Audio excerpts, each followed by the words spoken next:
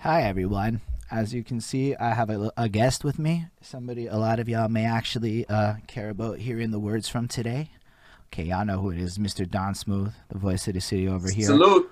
blessing us on this very occasion with his presence. So, welcome to Bridge the Gap. My name is Holden Stefan Roy, and the goal of this show is to do one main thing, and it is to bridge the gap of knowledge. So, how it works is you have a guy like me who, honestly, I did not know who you were, unfortunately, before I started this process. Cool. So, in a sense, I am the right guy to hear your story because I don't have the bias and the prejudice of growing up with you, which is probably my bad, but in general, it makes me an interesting person to help look at things in your life in a little bit different so you can explain things everyone else takes for granted. If I talk to somebody from New York, I explain this as when you feel like saying you know what I mean, there's a good chance I don't know what you mean. And that's what we're doing here. We are bridging this gap of knowledge. With that, I have to say thank you for being here. Now, I believe that you would be a certified Montreal legend. And the reason I believe this is because I think to be a legend, people have to talk about you with the reverence of being a legend. Now, I have on over 10 separate occasions, and I've only really been doing this for a few months with this level of everything, but on over 10 separate occasions had somebody say with pride that they got hung up on you or did not get hung up on by you. As in, this was such a mark of pride and joy in the youthful stories of so many MCs in this city. I bet you your name is going to come up in Montreal stories of the people I talk to more than a lot of people. Shout out Steph Miller for the follow, by the way. I missed that before. You know how it goes on Twitch. You got to shut the peoples out. For sure. But it's just such an honor. So Don Smooth, for those who don't know, as we're going to find out, is the guy who held down K103's radio station, the one that basically introduced so many people to hip-hop because he was the guy that held it down. He had the real taste, and he was the person that everybody trusted. And there's many other things as part of his legacy that we'll come to see and discover. But really, when push comes to shove, I think most people my age, at least, or for a good period around that, I'm in my early 30s, will consider you to be the main source of what's hot in Montreal for the longest period of time. So that makes you a seminal part of our mission to document Montreal's hip-hop scene, especially on the Anglo side. And I don't think without your contributions, it could be anywhere near complete. On that note, I would love to start this off with my token first question because maybe your musical path isn't the same as everyone else, but you're still in the musical game. And I had this epiphany about music. This question's a little long, it's a story, but we'll get to it. It'll connect. So it starts off with my girlfriend washing some dishes. And she's dancing around listening to that Black Eyed Peas song, that I got a feeling. You know, everyone knows that one, right? But I remember as I was watching her dance to this, once upon a time, maybe 10 years ago or so, we was in the clubs doing that circle dance and everybody was jumping around to this shit and it was just a fucking banger and everybody was turning up and having a great time to it, which made me realize that music in its timelessness kind of carries over. So like all of the club hits of today's are kind of future chore music. I don't think a lot of people are aware of that yet. So all these kids getting lit today, they don't know that moms are going to be the ones dancing to their shit 30 years from now. And that made me realize that like music's a lot about vibes and stuff. It brought me back to my youth. And I remember that my dad played a lot of Zeppelin on them tapes, and there was always tapes in the cars, Krista Bergs, things like that going on. My mom had a lot of discos. Like she would get those little disco cover tapes they would sell at the gas stations that were good enough, that had all the re-recorded versions and stuff. And it got me thinking about vibes and how so much about music is the vibes around you, but that when most people considered a musical journey, they always start at this question like, what was your favorite influence and what was the first thing? And that's not really where your musical journey starts. It actually starts a little bit earlier. You're like 5 years old, 3 years old, whatever, and there's a bunch of sounds going on around you. And these sounds are the sounds that start off your life. They're the chores musics, the car ride musics. Maybe it's the siblings music. Sometimes it's the grandma versus the parent music. And what I think everyone really wants to know is what it sounded like musically for a young 5-year-old Don Smooth, we're people on the vinyls, the radios, the tapes. If you could walk us through the music of your real youth, that would be a lovely start to this. Right. Okay, that's a beautiful start. First, I got to thank you for that awesome intro. You humble me with, all the things that you said in your praise. And I appreciate you having an interest in my story. And as you said, we on the Twitch, right? So I got to do the Twitch thing. Just got to send a big shout out to everybody that's coming through tonight, checking out the chat with myself and Holden behind that suit. Shout out to Vanessa T-Locks. Shout out to Steph Miller. Thank you guys for being here, and everybody that's lurking and working. We thank you. So good question. Starting off with, like you said, right? We don't choose the music. The first time we're hearing music, we're not the ones choosing it. It's kind of like it's the soundtrack. It's the background to what's going on in our life and times. So I grew up in the times. The musical times for me was an amazing times. When I was a kid, it was the Michael Jacksons, the Princes, the Whitney Houstons, the Madonnas. This is what was the soundtrack of my youth. That's what was being played on the radio. Like, I didn't seek those out. That's just what was around me. It was the early MTV days and all the artists that came through that avenue.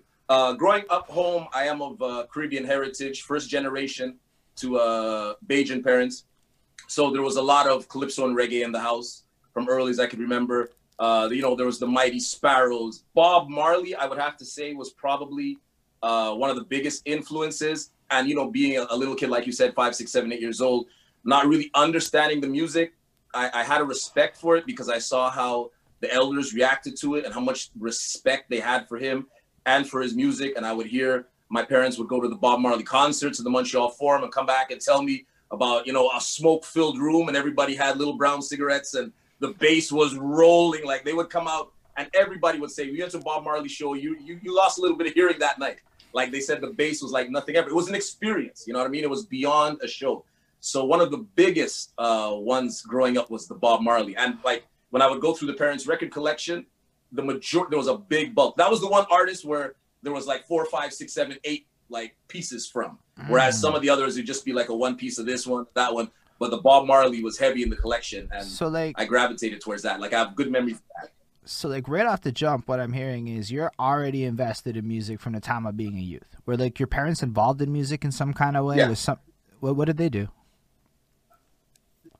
Well, my mother worked in the garment industry. My father is an electrician, but he is a musician. Till this day, he performs. He's a calypsonian that still performs till this day under the name Handy Andy. And he was heavily into music, played guitar, played piano. Like as a kid, like those were some of the gifts that I got as a little kid would be like a little piano or a little guitar. So music has been a part of my life from the single digit years. So were you getting like lessons and stuff as a youth with the little piano, or is it just to like mess around with? So, to mess around with, but like I remember he would put the keys, he took little white tape and he put stickers on the keys with the CBA, like he broke it down on it for me. And I would just play around with it, like you said, like a kid, nothing serious. Then when I got a little older, when I got into high school, you had that choice of taking music, right, drama, or art. Naturally, I went to music. And that's when I really started learning music theory. We'll definitely get to high school, but we still got to talk about your youth a bit. There's still a couple more things we're not we there got to yet. discuss. As an example, sometimes I find out when I ask this question that people are actually dancers. Maybe they're into the graffiti arts. Like, there's a lot of elements that come around this. It's not just the music. So I'm curious if like at like your youthful ages, you're also dancing, if you're also doing some other stuff going on. You got to keep in mind now, right? You're talking about the young Don Smooth. We're talking about 84, 85.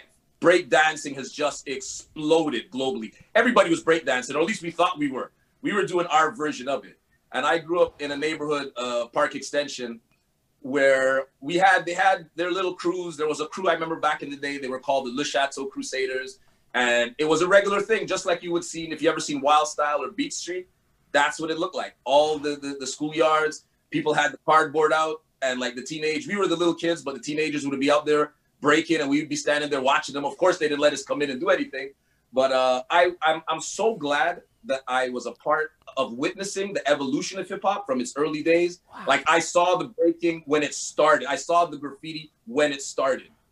Yo, this is why we have to talk about this stuff, because not a lot of people know it, that this was even like going down in Montreal like that. And I'm just gonna have to ask the token question. I forget to ask at the beginning on purpose, but are you from Montreal or are you born somewhere else? I am born and raised in Montreal. And which part of Montreal do you come from, and what is your claim? I grew up Park Extension. That's where I spent the majority of my life. That's amazing. I lived in Park Extension, LaSalle. Right now I'm in the West Island. But I grew up, the formative years was in Park Ex. That's dope. We just got to get it down. So from what I understand, it's where you went to high school that counts. So it's wherever you went to high school that is where you get to lock it in. That's how it's been explained to me. I don't know if I'm right. I just roll with it.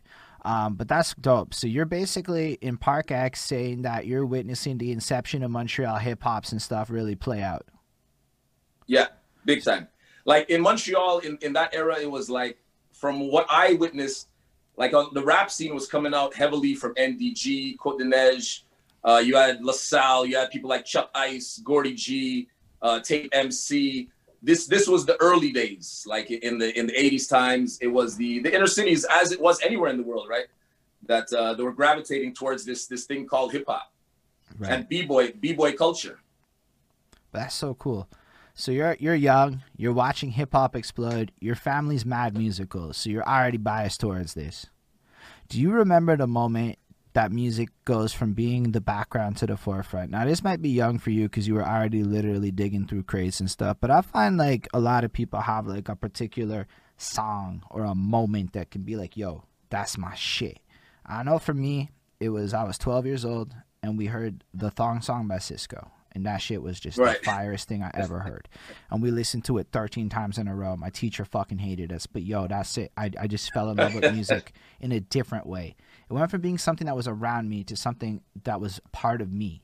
I cared about it in a different way. Do you remember that moment in your life and how old you were and what track it was, etc.? I mean, my obsession to music, but I guess this was everybody. My obsession to music came heavily during the Michael Jackson era. Like, everybody knows like the greatness of MJ, but like experiencing and living through it, it was like nothing that I've ever experienced since. It was just like a wave, like it just sucked you in, and that you just delved into music harder and harder. It was just an energy that was unexplainable. But I guess to answer that question, the first record I bought on my own that I chose, that wasn't the family's collection, I think was like a Rod Stewart Passion.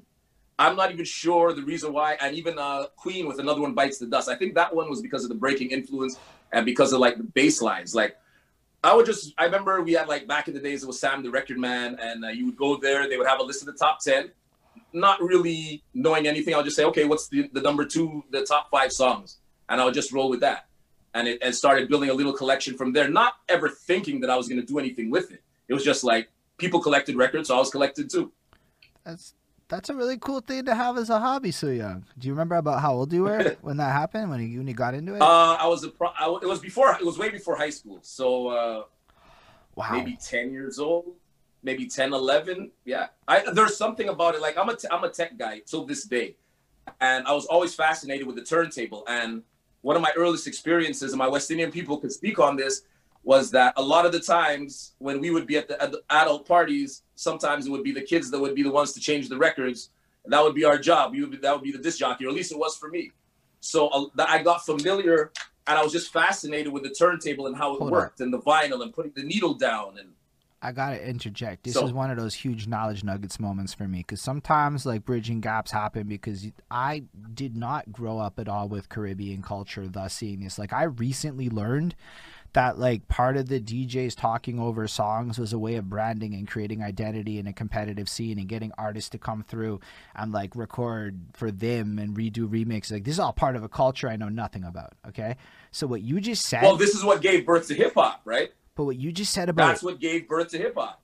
The youth actually coming through and proceeding to be the DJs like that. Like that was something that happened. Like I've never heard that in my life. I didn't even know that was a regular thing going on at that time. So that's an amazing. It was regular for me. I can't speak for everybody. Like I said, that's what it was for me. I used to do that. But that's the thing is when we look at your life today, right? There's obviously, shout out Preach and Cobia with the raid. But like when we look at your life today, Shout out to Preach. yeah, it's dope, man. It's fucking cool. That's actually the biggest rate I ever got. Thank you, Preach. That's fucking dope. But for real, That's though, family, man. I look at your life today, and you're like, you know, the legend status guy that everybody talks about with the illustrious radio career. Already at 10 years old, you're clocking that 10. Because I'm a firm believer in that Malcolm Gladwell 10,000 hours to perfection type thing, right? Like the more practice and effort you put into the different skills, the greater excellency you can achieve. With that being said, you at 10 years old are already building a record collection, but a diverse one, right? It wasn't like you said, yo, I'm just locked in. I think, I gotta remember the first one, but like the fact you had another one, Bites the Dust, mixed with a completely different. I had another one, Bites the Dust, at Rod Stewart Passion. Right. That's like mad different, right? These things don't sound anything alike. So already it's versatile. No. In a pre-YouTube era, that's insane. Like that's not heard of as we get older. Most people are pigeonholed at this point in their life. So that's crazy. On top of that, you're behind the steels doing your thing at such a youthful age because the parents just threw you on, giving you extra practice in this. When people want to think about how Don Smooth became Don Smooth, these are the important details that need to be documented. But I have to jump in there. First of all, I got to send a big shout out to my guy, Preach. It was actually your interview with Preach that where I discovered you and found out about you. And I was like, that was such a good interview. I was like, man, this guy's doing this thing. And then I started following you up on more. So once again, Preach, thank you for everything. Vibe Tribe family on the raid. So yeah, getting back to that. So yeah, that was my introduction to it. But I didn't know I was being introduced to anything. It would be like, this would be like a Sunday afternoon. The family's getting together. They're eating some good food on a Sunday, which is like really huge in Caribbean culture. Sundays is very special. And I guess because they trusted me or they knew I was able to do it, like I said, I would be the one. They would have the stack of records. You know what I mean? The records are playing. So if you want to keep the vibe continuously going, you got to keep on changing the record song after song. We're talking about 45. So you got about 3 minutes. Okay, hold up. So I guess. Can you break down for all the people who might not know what a 45 is off the jump? I think they know. 45s are like really big back again. Yeah, but we got like people in Norway's watching. We got kids that are gonna watch this. We got all the peoples. So for the future watchers and for the kids, a 45 is a 7-inch record made out of vinyl. The typical vinyl is 12 inches. The 45 is 7 inches. It's a lot smaller. They were really huge in the 60s and the 70s and the early days. Most of the singles only used to come out on 45. And then if it was an album, it would come out on the 12-inch. Later, of course, that changed. 45 started to fade away, and everything was being done via the 12-inch. So think about it. A 7-inch record was the 45. Good to put a centerpiece in there to hold it from flying off the turntable. Okay, I didn't know that's what that piece was for. I knew what a 45 was. I never really connected to that's what that piece was for. So for all of y'all out there that are just want to paraphrase that, because again, just in case people don't fully follow that, maybe somebody's 12 and they're like, what the fuck did he just say? Basically, he had to switch it up like singles instead of albums. That's like a simple way to put it. But thanks for breaking it down. That's what we're doing here. We're using your brain to fill gaps of knowledge all over the place.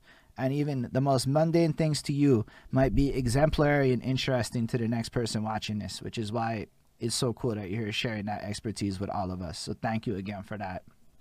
All right. No problem, man. No problem. So we have you now, maybe let's say 10, 12. You've already got some DJ game going on. So you're already out there picking different records and taking a look at different stuff. So I guess what comes next in your little evolution here as you start to go through life? Are you starting to get an interest in DJing at this point? Are you one of those guys that's on the radio at this point, starting to make little mixtapes going on? Are tapes even part of your life at that point? I don't really know 1,000% the tech trends that people were up to at that point. Right. DJing was not really. I'm not even sure, like, I fully knew what it was. Like, I saw it. Like, out of all the elements of the B-boy culture of that time, of that era when I was going through, the one that fascinated me the most was the dancing. We were into that heavily. The dancing caught my eye more, and the writing. That really caught my eye more than actually the DJ. But then as time progressed, like, I don't know, I didn't really choose it. I was always into music, though. And I would listen to the radio, and it was MC Mario, could imagine, from way back when. MC Mario was the guy. I didn't even know he was in the game that long. Like, he's all part of my childhood. MC Mario, that dude has been there, like, from before I got into high school. MC Mario has always been on the radio in Montreal, from my recollection, right? But he would have these mega mixes that would come on. I think it would be like 7 o'clock. It would be like the MC Mario mega mix or whatever it was. And it would be like a 15 or I think it was a 15 or 20-minute mix. And what caught my attention was like, how are these songs changing? And I'm not hearing the transitions. And that is when I was like, I want to learn how to do that. That's nifty. That's a really interesting like starting point. So are you in high school at this point? I probably maybe with grade 6, grade 7-ish, I would say, yeah. So already I used to just bug out. Like you've barely started, right? Like you barely started life and you're already catching technical details that are going on. That's like really cool. Yeah. That's dope. So, I gravitated to anything musically. So how do you actually manifest that? Because we're talking about like a pre-internet, like, for me growing up, there was always a Google. So what's it like to be in that era and actually having to learn how to do this on your own?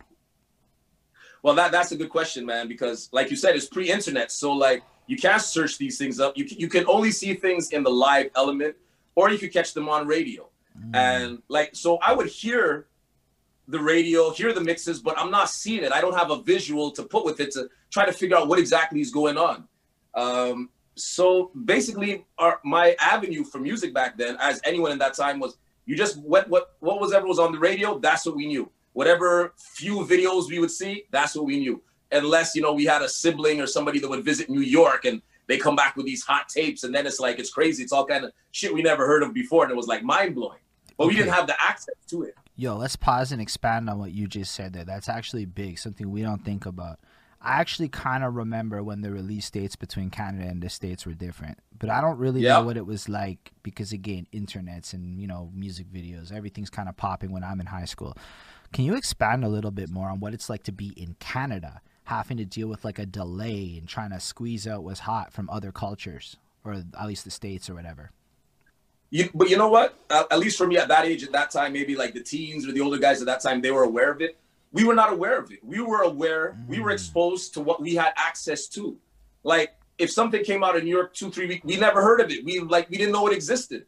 So when it came to us, then it was new to us, even though New York might have been bumping it, 2-3 months before. And unless somebody physically brought it from New York, we didn't know what we were missing. Right. We didn't know what we were missing. Okay, that's a really fair answer. All right, so I guess what are you doing then to, pursue the passion of learning how to blend songs perfectly from a 12-year-old age? Also, what high school did you go to? I went to Sir Winston Churchill, which is now Laurel Hill. Okay, that's dope. Yeah. Back to how did you pursue this passion? Like, what was high school like musically for you? Was there a bunch of stuff popping in high school? Oh, so like now, high school, now we're talking about, it's the Cold Chillin' era, Biz Markie, Big Daddy Kane. Like, this is what's really bumping. Like Big Daddy Kane was like the Jay-Z of that time. Like, right. He was the dope guy. Everybody wanted his kicks, his hairstyles and whatnot. So I was heavily into that. But another thing, which I guess has helped me till this day, was that I never, ever, ever put music in a box. Like I would pick up that Big Daddy Kane or that Biz Markie record, but I would still be picking up Whitesnake or Guns N' Roses. I was a heavy into heavy metal music in my early days in high school. I went back and forth between heavy metal and hip hop. Okay, let's talk about your favorite heavy metal acts of that era, just so that we get that down. I'll tell you, the Iron Maiden definitely was one of the favorites. I don't know if it was because of Eddie and the whole thing, I got sucked into that. I had like the Poisons and the Whitesnakes, the Motley Crues. I was a fan of Motley Crue in those early days. Yeah, there was something. Let me break down something, and some of my people over 40 will know what I'm talking about. They had something that was called Columbia House Records back in the days. Yeah. And they had this promotion. I think you paid 99 cents and you would get like 12 cassettes. Nobody ever paid after that. We would get the cassettes, and it was done with that. And I guess the record labels made so much money, they never chased after any of us. So I paid my 99 cents or $1. And I will tell you, the majority of that dozens cassettes was like heavy metal stuff. I was heavily into that. Yo, that's amazing. I know Columbia House. That's actually part of my story of getting into music. It was like Eiffel 65 was hot when I was Oh getting in the yeah, Columbia House.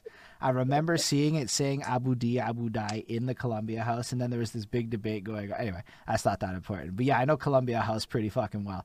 So that's really yeah. cool of you to share that. That was so, like, that connects you to everybody here watching is going to connect to you on that point. Be like, yo, I have that in common with Don Smooth. At least, so definitely early 30s is part of that group, and even younger. So Don Smooth is building up this fresh-ass music collection via amazing tactics like Columbia House. He's into heavy Yes. metal and all sorts of hip-hop. And what else is going on in high school? What's that like for you with regards to it? Is hip-hop popping off in your school? Are you seeing people become rappers? Like, is stuff actually going on? I don't know anything about what it's like to be in this era, but you said hip-hop was really starting off in Montreal at this point. So like I said, so now we've reached the high school age. Now this is the time, like I said, this is the mid to late 80s era. This is, like I said, when the Cold Chillins are really big, the KRS Ones are coming out, the MC Shans. This is the whole Queensbridge, South Bronx era when they're going back and forth with each other and whatnot. This is at least at the beginning anyhow. So like the hip hop culture is hitting. People are starting to travel to the States and bring back the clothes, and they bring it back. Now we got more video. So now we're getting more visuals, what's going on. They're making more, we're seeing a lot more music videos. So now we have a much better view.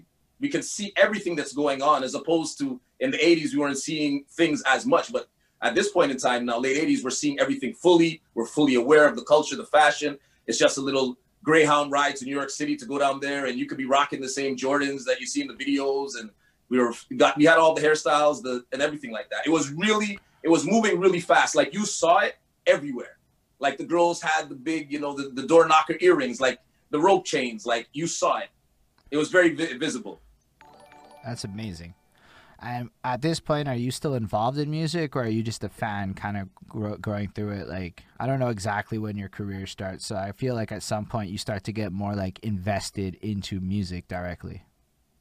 I'm still a fan. Like, I love entertainment, so I would be going to any little shows, any like underage teen shows that I was able to go to. Checkers used to do a lot of shows. We used to just go and watch the dudes break in the Spectrum, legendary spot in Montreal. But at this point in time now, I'm in high school. I'm doing music now. So now I'm learning music, but from the theoretical side. And because you said in the you music were class chosen now, the music program. Yeah, I chose the music program. So now I'm like, I dabbled with instruments as a kid, but nothing really like fully. But now I'm actually learning theory and counting bars and measures and how to read music. And I was playing a saxophone, alto saxophone. I started that when I was like 13 years old. And I played that for most of my years in high school. Played in the high school band and all of that stuff, playing saxophone. So then that split my music. Like there was always the music, like the records, but I didn't take it as anything. I was just collecting music. But then I really started getting into learning how to play it.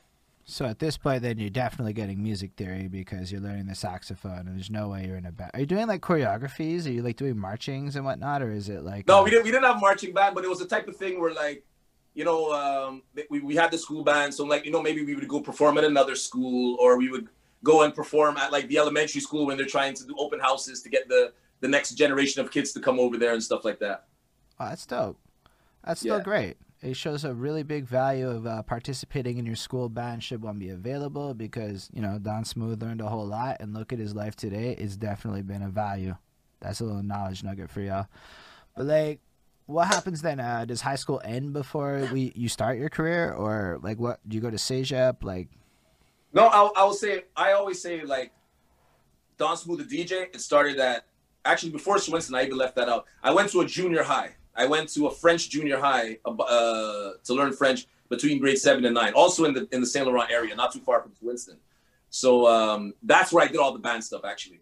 So at this point in time now, it's a junior high, right? So it's grade 7 to 9. So when you're in grade 9 now, you get to be the ones to play music. They used to have like parties at lunchtime in the cafeteria. So you had to be the grade 9 kids were the ones that were able to do this. So we're in grade 7, I'm in grade 7 and I'm looking at it and I'm like, man, like this is so dope. Like, it's a party. Everybody's excited. There's like so much energy in the room. And I'm like, I'm looking at the DJ and I'm like, this is the guy that's doing all this. This is the guy that's controlling this crowd, controlling this room, dictating the energy. And I mean, I'm not thinking about it that technically at 13 years old, but I just basically said, I want to do that. I was like, that's some cool shit.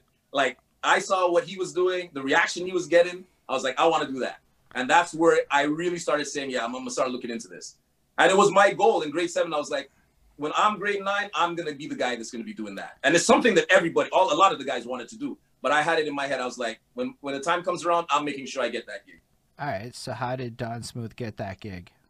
Or did you get that Truth gig? be told, you know what? It's how I knew how to position myself, right? Like we also had a dance program, like I mentioned. So from grade 7, I volunteered. I would come and help set up the speakers, or I would carry the speakers or carry the tape decks and carry the mixer. So I made sure that I was positioning myself to get close to that environment. So that just continued grade 7 to grade 8. I would get a bigger role or more responsibility. So by the time I got to grade 9, it was almost like naturally, like, who else are we going to put there? This guy has been there since grade 7. I'll be the one doing the odd jobs that nobody wanted and carrying wires and the speakers and all that. So by the time it came to grade 9, I just walked right into it pretty much. Yo, y'all know what he just told y'all? That's some big time knowledge nuggets. That's like some secrets of success. Like if you read corporate business books, it'll tell you what Don Smooth told you in a tiny anecdote. Look at what needs to be done. Learn your shit. Be available. Don't say no. Those are all parts of what you said. I'm just kind of paraphrasing it a little bit. I got you. And in the end, he outshined his competition because I bet all those other people were like, no. And whatever, but Don Smooth was there. So whenever people looked around and they needed somebody to get it done, Don Smooth was there. And then what happened? Don Smooth accomplished his goal. That's amazing. That's some big time. But like, Holden and everybody in the chat, we know this. Like, whether it's the 80s and 90s or now, you put in that work. You put in the work and the consistency. If there's one thing, I know people on Twitch, you guys are going to pop in and out throughout this interview. It's as basic as I can make it. Consistency and put in that work. It sounds cliche, but they say, what is it they say about luck? It's when opportunity and preparedness come together. That's what it is, man. There's no luck. Put in the work. Something will come of it. Maybe it won't come right away or as fast as you want, but it will come. And consistency. I love it. And I'm just pointing it out because sometimes I know we all know things, but what I've learned in life is hearing things you already know is a great reminder to stay focused on the goals you have. So hearing it again every day is probably great mantras. So I don't mind having everybody come through say the same thing so I can one day go, yo, check it. Everybody who came through said the same thing. That's like a powerful argument, you know? Hey, I'm still doing it till this day, right? So that is part of what makes you legend. Because longevity in this game, wow. That's all I can say is wow. Like, that is an impressive feat. And not just longevity. People fucks with you to this day. No dirt on your name. Well, I thanks all them people, man. I thank you all. So let's go back into it. Now you're in grade 9. You're DJ Don Smooth. Can you tell us a bit about, some of the stuff that happened? Do you have any cool stories about being, a 15-year-old DJ? I mean, you must have been popular with the ladies. It was, I did okay. Definitely get a little more attention. But I had 2 stories from what I can remember from the high school days. Was same thing I told you with the band, right? So one year we had some exchange band. So a band came from New York.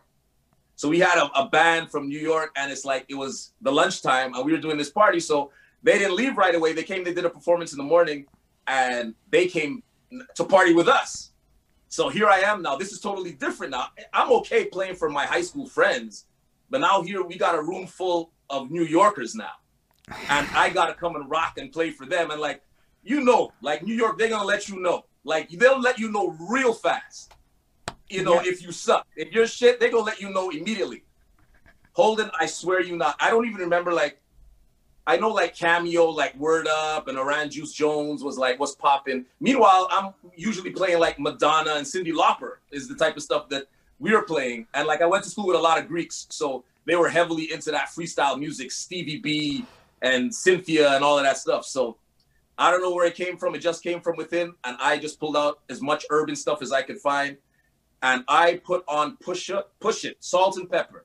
This is in the height of it. This is when Salt and Pepper was, I can't even describe it in words. And the place went bananas. And the local kids, the regular kids, they had never seen anybody react that way. So they just went crazy too and destroyed it. From that was that was a super highlight for me. That's amazing. And I guess that was crazy. I must have given you a bug, right? Because I think a lot of people who perform and that's performing. In some way, they have that moment where like they just taste it and they're like, yo, I'm addicted. I need this again. I can see how you have that moment and it becomes your passion for like the rest of your life. Like it might have been, I could have been like the moment became a passion, like flame got lit. That's dope. I'm so glad you shared that with us because yo, that's your story. And it was awesome. I could still see it till this day. Like I could still see the dance floor. That's dope, man. And I was here. Which school was it at your school? Where was that was it? at my school. That was at École Secondaire Saint Laurent, which is in Ville Saint Laurent as well. And it was bananas. I still remember it to this day, man. I felt so much pressure. I was like, how am I gonna rock this crowd? Like this is New York. This is the music mecca.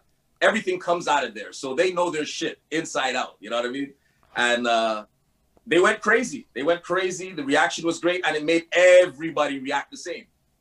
That's amazing. It was beautiful. That's like a great litmus test, by the way. If you ever want to test your skills, impress the New York people. If you do, stay confident. You're good for the rest of your life. And then let me just add, and another story that they popped in now that I was telling you that was. Go for it, man. Everyone wants to hear it. This is like I said, we're still in the late 80s. 2 Live Crew, Uncle Luke is making noise now. Don Smooth, there was a song, everybody say, hey, and I don't have to say the rest. That's I was warned by the principal. The principal saw the album covers because they would check what we were doing and stuff. The principal saw the album cover and said, Don, like, you know, you can't play stuff like this inside the school. But 15 years old, you know the reaction that you're going to get. I put on. Everybody say, hey, we want some pussy. I put it on. And the whole auditorium, the cafeteria, is just singing along. Principal comes down, takes the record right off the turntable in the middle of the party. That is fucking incredible, my guy. I love that. I bet that. And then he proceeded to go through and take out my Ice-T records and a bunch of other stuff. So what I'm hearing is you were already a legend in high school because there's no way you weren't a legend after that. That's the type of shit that makes high school kids legends, okay? That's the type of shit like people actually talk about 20 years later. Remember that time Don Smooth put... You know, that's that shit. That's amazing that it started so young. It's something I didn't forget. That's dope. I'm sure there's other people that remember. Personally, I don't remember it, but that's glad because I'm not going to forget that for the rest of my life because it's a fucking dope story. It was crazy. So what else happened in high school that's dope after grade 9? So you're DJ man. As it progresses, what happens? So basically, So I'm doing the parties and whatnot. I'm still playing my saxophone on the side, but that was something that was just being done at school. Like I wasn't really doing it at home as much. So now we're getting it. I'm leaving that school now. Junior high is over. I go to Swinston. So I come into grade 10 now. So keep in mind, I came from a school that was predominantly, it was mostly Greek, Asian. It wasn't as mixed to say. It wasn't super diverse, right? Going over to Swinston now. Swinston is like the flavor spot. So Swinston is well mixed. Like there's a large amount of everybody. So it's very well diversified now, right? So I'm going over there now, and it was like they were like heavily into the clothes and the gear and the style, and everybody was fresh, and like it seemed like everybody would go to New York and do their shopping before school in September, and people were rocking, you know, all the hot fashions at the time. So now I got to step my game up. I'm a new face, you know. I'm coming in grade 10, and there's people that have been there since grade 7 that have already made their name or, you know, become who they are. So I'm coming in, I'm new, but due to playing basketball right away, playing on the basketball team, made friends really quick, and we would travel for our basketball games. Always had a boombox to do our warm-ups and all of that. Big Daddy Kane was always the music that we were bumping to. We were doing the warm-up, so music is always there. So, but now I'm collecting music more. Now I'm going to New York in the summertime. Now I'm getting the mixtapes in New York. So and getting the clothes and getting the gear, so I'm getting into it deep. Do you know what year this is approximately? Late 80s? Daddy Kane's what, late 80s, early 90s? Big Daddy Kane is like 88, I want to say. Yeah, I think it's like that era, at least the beginning. Around 88.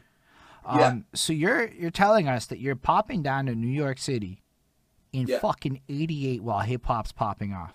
Do you have any memories of what it's like to be in the Mecca while hip-hop's popping off during that era, going down? Collecting music? Well, you have to keep in mind now, at this point in time now, like the 80s at that point, I think these are the Ed Koch years when Ed Koch was the mayor, and New York was pretty much like a very wild place at the time. It's calmed down a lot since then, if you could imagine that. But you keep in mind these times, because West Indians, once again, goes back to the Caribbean culture. You know, we got a lot of family in Toronto. We got family in New York. So for me, I was going down there. I was probably like 15 years old. So I'm not going to the clubs. I'm not hanging out on the block. I'm going to downtown Brooklyn. I'm buying my music. I'm buying my clothes. And like, I'm ready to go back to Montreal that day. Like, I have no interest in doing anything else. I go, I get my kicks, I get my music, and like, I'm ready to go home. I wasn't really venturing out. So I can't really say at that age I experienced it fully. But you also just told us how focused and driven to your cause you are. You have missions for your trip. You weren't just vapidly going. And you accomplished your goals, and you stayed focused, and you didn't let people distract you into other things. Those are other knowledge nuggets that lead to success in a person's life. So just sharing that educated everybody on how to be more G about their business. Oh, no, man. I was a sneaker junkie. Two things I had to get in New York. I had to get sneakers, and I had to get records. Like, once my money was done, that was it. Like, it was ready to go home. I wasn't visiting, hanging out. I was ready to go. Dope. So... all right, so high school's going on. You got fresher. You're now keeping up to date with the music. You're playing basketball. You're doing all of that. I guess at some point you graduate and life moves on into a new era for Don Smooth. And what is that era? Well, before even all that, like while I was in high school. Let's go back to that. I don't want to skip stuff. I was, we used to hang out. Shout out to my people from Park X, man. There's so many to name. I don't want to name some and forget some. But a big thing for us, what we used to do, we used to go and hang out at the YMCA, which is actually at the corner of St. Peter and Park Avenue. But it didn't look like what it does now. Like, it was like a borderline condemned building when we used to go there. So we used to go there after school. Shout out to Brian, Master B. He was the guy that used to run the YMCA back then. So now it was like kids from Park X, kids from Uptown, my people from the East End. We would all come together at this rec center after school and on weekends, and they had like turntables and they had equipment. And then that's when I really started messing with this. And I was like, man, I need to get my own shit. And once again, New York was always my go-to. I went to New York and bought my turntables. But yeah, in high school years, when I started to get more serious with it, we were down and we were practicing. Like, we had a group, we had a crew, 2 rappers, 3 dancers. I was the DJ Fresh D. And we took that shit thanks serious. For the like, bits, we would Bionic Pixie. You know how the bits go when they Thank you, Bionic bits. But yo, let me throw in something, because like I want to give my credit, you know what I mean? The same way that, you know, you're showing me so much love, and I get so much love from the people in the chat and people in Montreal. I gotta, you know, paint a picture of the people that I came up that influenced me, man. And it was like LDG, DJ Tough, you know what I mean? These were the dudes. Like, when I got serious about DJing now, I'm talking about 15, 16, these dudes were like the Red Alerts and the Cool Hercs of Montreal. Like, they were legends, and they were still in their 20s. They were already legends. Like, they were going to New York and coming back with all the hot shit. Like, they were the trendsetters on a whole nother level. And it's like, they were, till this day, if you speak to a lot of DJs of that era and even more recently, they'll tell you that, you know, that's your favorite DJ's favorite DJ is one of those 2 guys. Like, I came up under that. Like, that's what molded me. For me, it was like, that's where I want to be. In grade 7, I wanted to be the guy playing the music at the lunchtime sock hops.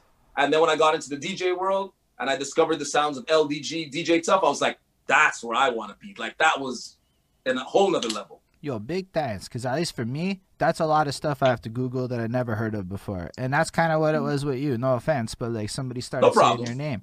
I'm sure it was Preach. Yo, the Preach interview, let's be real, it was like 2 hours of Preach lecturing me on stuff I should have known before I talked to Preach. And it was a big lesson in my life.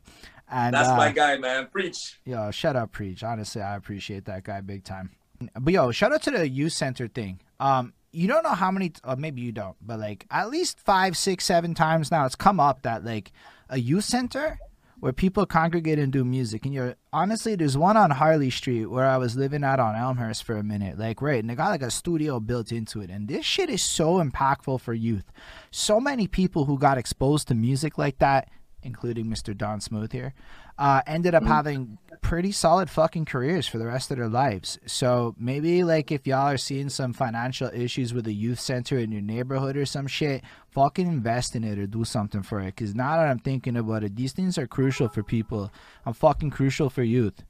And yo, I just like to find the patterns, right? Like, yo, if everybody who's successful has certain experiences happening, maybe these are things we should try to replicate more of in society.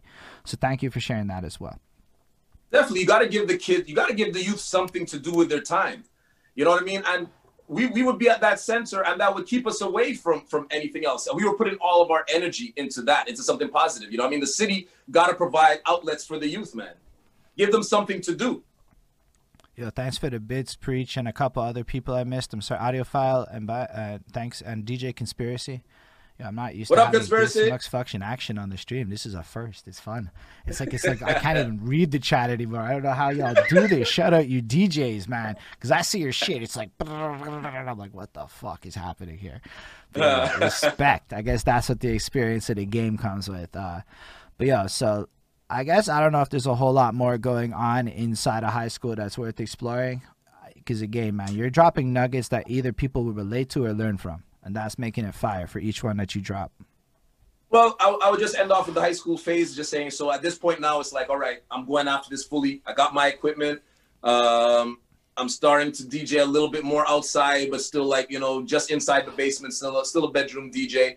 But with that, my group Fresh and New, we won a rap competition at Checkers nightclub. I think it was like 91 or something like that. So now I've entered into another world now. So now I've entered into the club world with promoters and people that book shows. And then things started to change a little bit from there. All right. We should talk a lot about how things changed from there. Well, like I said, Tough and LDG were those guys, right? So Gary T, which is one of like legendary promoters. That's somebody that if you want to talk about Montreal history, you got to talk to Gary T. Like he was like the ultimate promoter. Like he brought the shows. Him and Ricky D, they brought all the shows to Montreal in the early 80s. And so basically, I had confidence. Now I'm like, okay, we went out here, we rocked this show at the Checkers with a bunch of strangers. It's not just our friends telling us that we're good. And I started branching out. I was like, you know, it's time to do this more regular. So I reached out to Gary T, and he started giving me, you know, little chances here and there. You know, I would come and play the music when they're setting up the bar. You know what I mean? Nobody's in the club. You play for like that first hour, 2 hours. And when the crowd comes, then your time is up. You know what I mean? You'd be the warm-up guy. But that's okay, because you got to do that. You got to earn your stripes. Yo, did you hear what he just said, everybody? Hold up. We got to pause, because not everybody knows that lesson. You got to learn your stripes. Sometimes you got to be the opener with no crowd to make the show get good. Sometimes you just have to play that role. And again, Don Smooth, legend, still in the game today. Don Smooth did these things. This isn't me going and shoving it out there. Nobody can argue with me now. Don Smooth did that with his actions. He played the parts that needed to be played to gain the reputation and clout that required to move up the food chain of life in the entertainment industry. Oh yeah, man. It's not, you know what I mean? As with anybody, any DJ could probably tell you this. How many parties in the beginning? There was nobody there. You play for an empty. When I say empty, I mean just the bartenders and security. But you know what? You got to play the whole night. And half the time you're not getting paid. Because if nobody shows up, the promoter don't want to pay you. But you know what? Whereas some people would have said, you know, fuck this, I'm done with that. I kept on coming back and doing it. For me, it was like, all right, I'm getting to practice with loudspeakers. It's all good. Yeah, and I know I wasn't talking to DJs. I was talking to rappers, okay? I know rappers. This was all for rappers, everything I just said there. Pay attention, folks. Don Smooth's career is legend, all right? Let's do the thing guys like Don Smooth did. I'm saying for a minute now, let's follow the DJs. Let's follow their moves. They seem to have a different approach, and they seem to have longer fucking careers that pay better. So I'm looking at the different things. I'm like, yo, come on, rappers. Let's look at this a little differently. What can we do smarter? Yo, one of the things we suck at is those empty shows and putting that grind in and playing our part like that. And I'm not saying across the board. There are obviously many people that do everything wonderful, etc., etc. This is for those that maybe need to hear it, you know, if the shoe fits and all, you know, because Don Smooth's story is fucking dope. And I love taking any lessons we can take out of it, however they may be. But that's cool. So you're doing the opener sets. You're basically grinding it through, but you're learning the circuit. And I'll bet you're meeting people as you're doing this. And I bet as you're doing this more, even you're meeting the guys that you're opening with, different bar peoples, you know, your networks, your little black book of names is probably good. Because you probably, how did you keep track of people? Like, this is a sincere question. I have to think about this now. I use social media fucking religiously. I don't even remember phone numbers. You had to, like, do social media before social media. Like, Yeah. how did you logistically do this? Well, it was nothing to think about because you're thinking about it now after having the technology. But at that time, you just conducted business that way. You worked with what you had at the time, which of course was like phone numbers. Unless you were super rich and you had that big brick Motorola, which, you know, only a handful of people had their hands on those. We had pagers. We did a lot of the communicating was through pagers. Did you use You know what I mean? agendas? You would have your phone number stored like on pieces of paper or whatever. What No. you didn't remember. We're fucking spoiled. I gotta think. Like, I'm just trying to picture. Yo, because you know what it is? I got rid of paper in my life when I realized I was writing notes in these notebooks at work, and it took me like fucking 45 minutes to make sense of shit after. And I'm like, this is an inefficient waste of time. But if you don't have another way, right? Just think about it. You hit search, you find a person, it's done. It's easy. It takes literally 3 seconds. You had to look for stuff. We are spoiled as fuck. But once again, you're thinking about it because you're aware of the stuff. At That's the fair. time, we didn't feel like we were missing anything. You wanted to call somebody, you looked in a phone book or you looked in a piece of paper and you called them. And it wasn't like it was difficult or stressful for us. It was like we thought nothing of it. But yeah, I respect that's how you that. collected. Yeah. As much as I believe you're absolutely correct, I'll still think it's worth appreciating the way the world is today instead of complaining about it as much. So Oh, if I'm hell like, yeah. just looking at your story like that and thinking about it, I'm like, yo, I gotta be a little more humble sometimes. Yo, Don Smooth had to like post it his life. Hey, you could talk to people in the chat. I'm one of the I mean, it's not that I hate talking to people. I love using the social media and the texting. I find that it's way more efficient. We communicate faster. When you get on the phone, sometimes, you know, it gets a lot of rambling goes on. I embrace technology. I love it. I'm not one of, I don't fight it at all. I appreciate that. I love the fact that you even said that because people sometimes can be a little bit afraid of technology. So Don Smooth, embrace y'all. Y'all are doing it though. Y'all are on Twitch. Y'all are fucking crushing it. Can I just go? If y'all are not fucking following Don Smooth, it is mandatory to follow Don Smooth on Twitch and go show some. I like that. love. Mandatory. It's mandatory.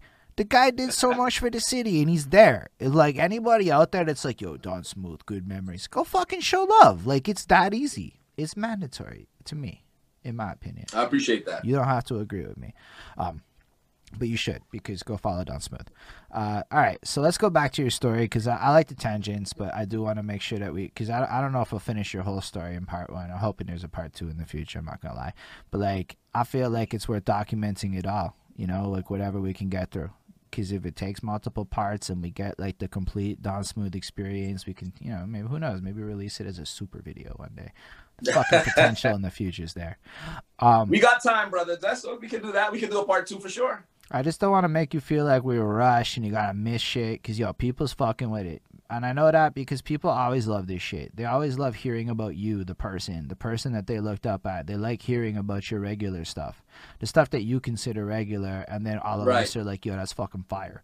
So that's why this is dope. And then it's not rushed. Nobody ever has to stress. And then you can tell us all sorts of crazy fucking stories about what it's like to be popping off in the clubs in the late 80s, early 90s in Montreal, being a fucking DJ. Even if it's an empty It was good night. times. Like, shit, if I had that on my resume, I'd be fucking bawling in my mind.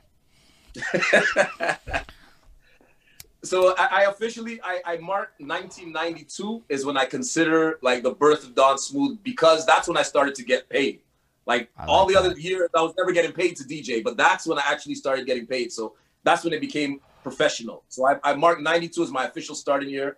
And my first big gig, I was like, I came out the gate real strong. I opened up for Ice Cube and the Lynch Mob, Del the Funky Homo Sapien, WC and the Mad Circle. Who else was, and Yo-Yo. Yo-Yo actually didn't make it to the show. That was my like, boom, here you are. See what you can do with this. Did you hear what the guy just said? Almost like, I mean, he tried to get away casually. It's just too much, man. Yo, first of all, I love all the names you mentioned. And that is like some fucking golden eras for a lot of these people that you mentioned. It was crazy.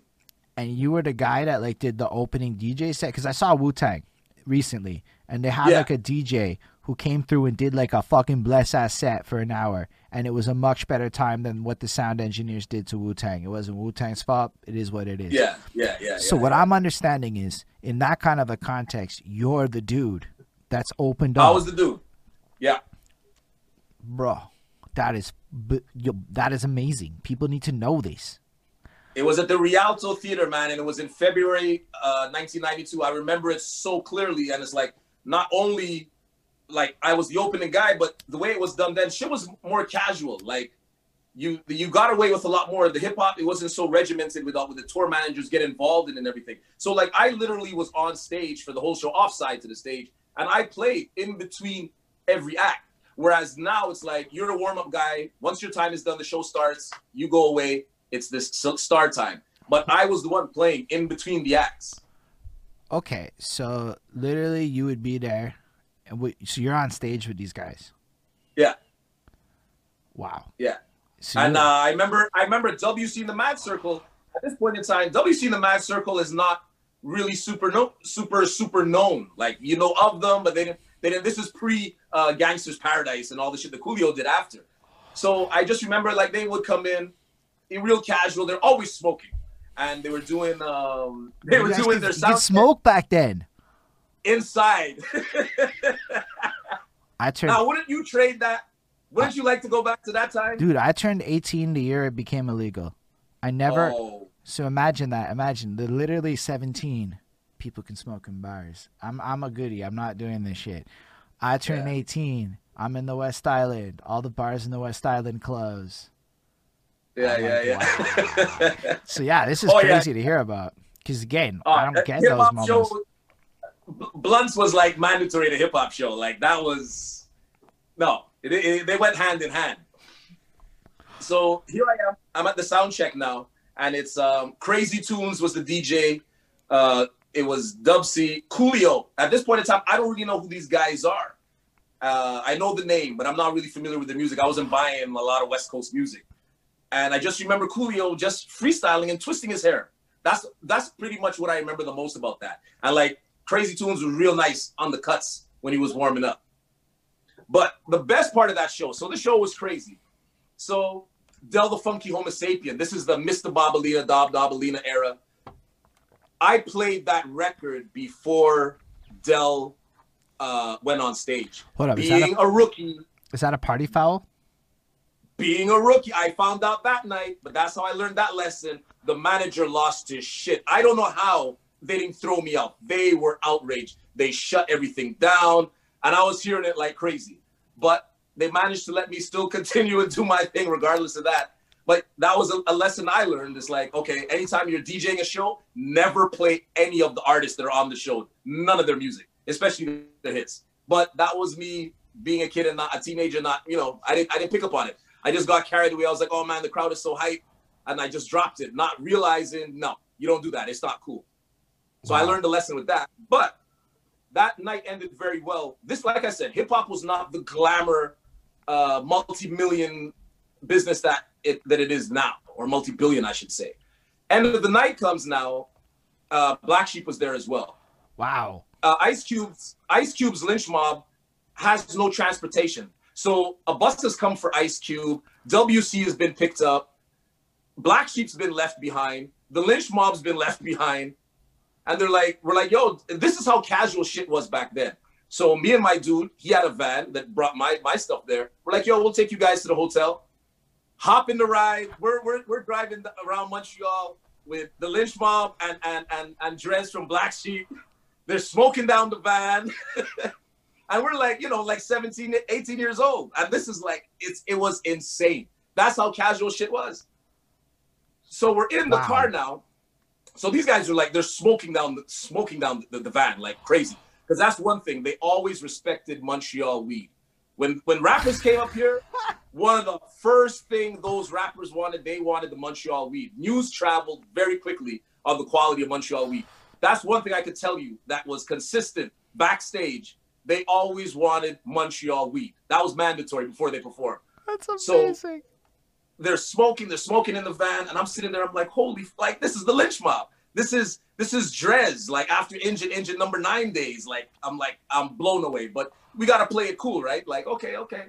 And so we're driving now. We wanted to go to an after party. We were going to go to Checkers, but then we got there like it was too crazy, and I guess like the security didn't want to be responsible for having them guys in the club and whatnot. So it was like they didn't really care. So we continued going on to bring them to the hotel. The whole ride now, my buddy's bumping one of my mixtapes because I was always making mixes. But back then it was not a mixtape game. I made one copy. I put it in my friend's car and we would drive around wherever we go, and that was our soundtrack. So Lynch Mob's like, yo, that's dope, man. I want that cassette. And in my mind, I'm like, that's my masterpiece. I only have one copy. And my buddy's like, what are you doing, man? Like, the guy's like, yo, gave me $20 US. I was like, here, you can have that. Take that. Go ahead, you can have that. I'll make another one. But I didn't even want to part with that cassette. But he was like, yo, man, that cassette's dope, man. I want it. And my natural reaction back then was like, I didn't have a copy. I wanted my mixtape. I was not giving it away regardless. But dude gave me $20 US. I was like, all right, man, you can have that. And my buddy's like, dude, that's the Lynch Mob. Your mixtape is going to California right now. Like, your music's going to LA. My dude, that's amazing. Define your mixtape. Let's pretend that, like, again, there are always going to be people here that might just hear that nomenclature and it just goes over their head what that really means. What is a Don Smooth mixtape? What is on this mixtape that fucking went to California with the Lynch Mob? Oh, man, it would probably be like a lot of Brad Nubian, I would say at that time. Maybe like Jungle Brothers vibes. It was on some De La Soul type shit. It was like, we're talking 92, right? So it's right before the Nas and the Biggies. So very, very East Coast. I always played a lot of East Coast stuff, but it was all hip hop stuff.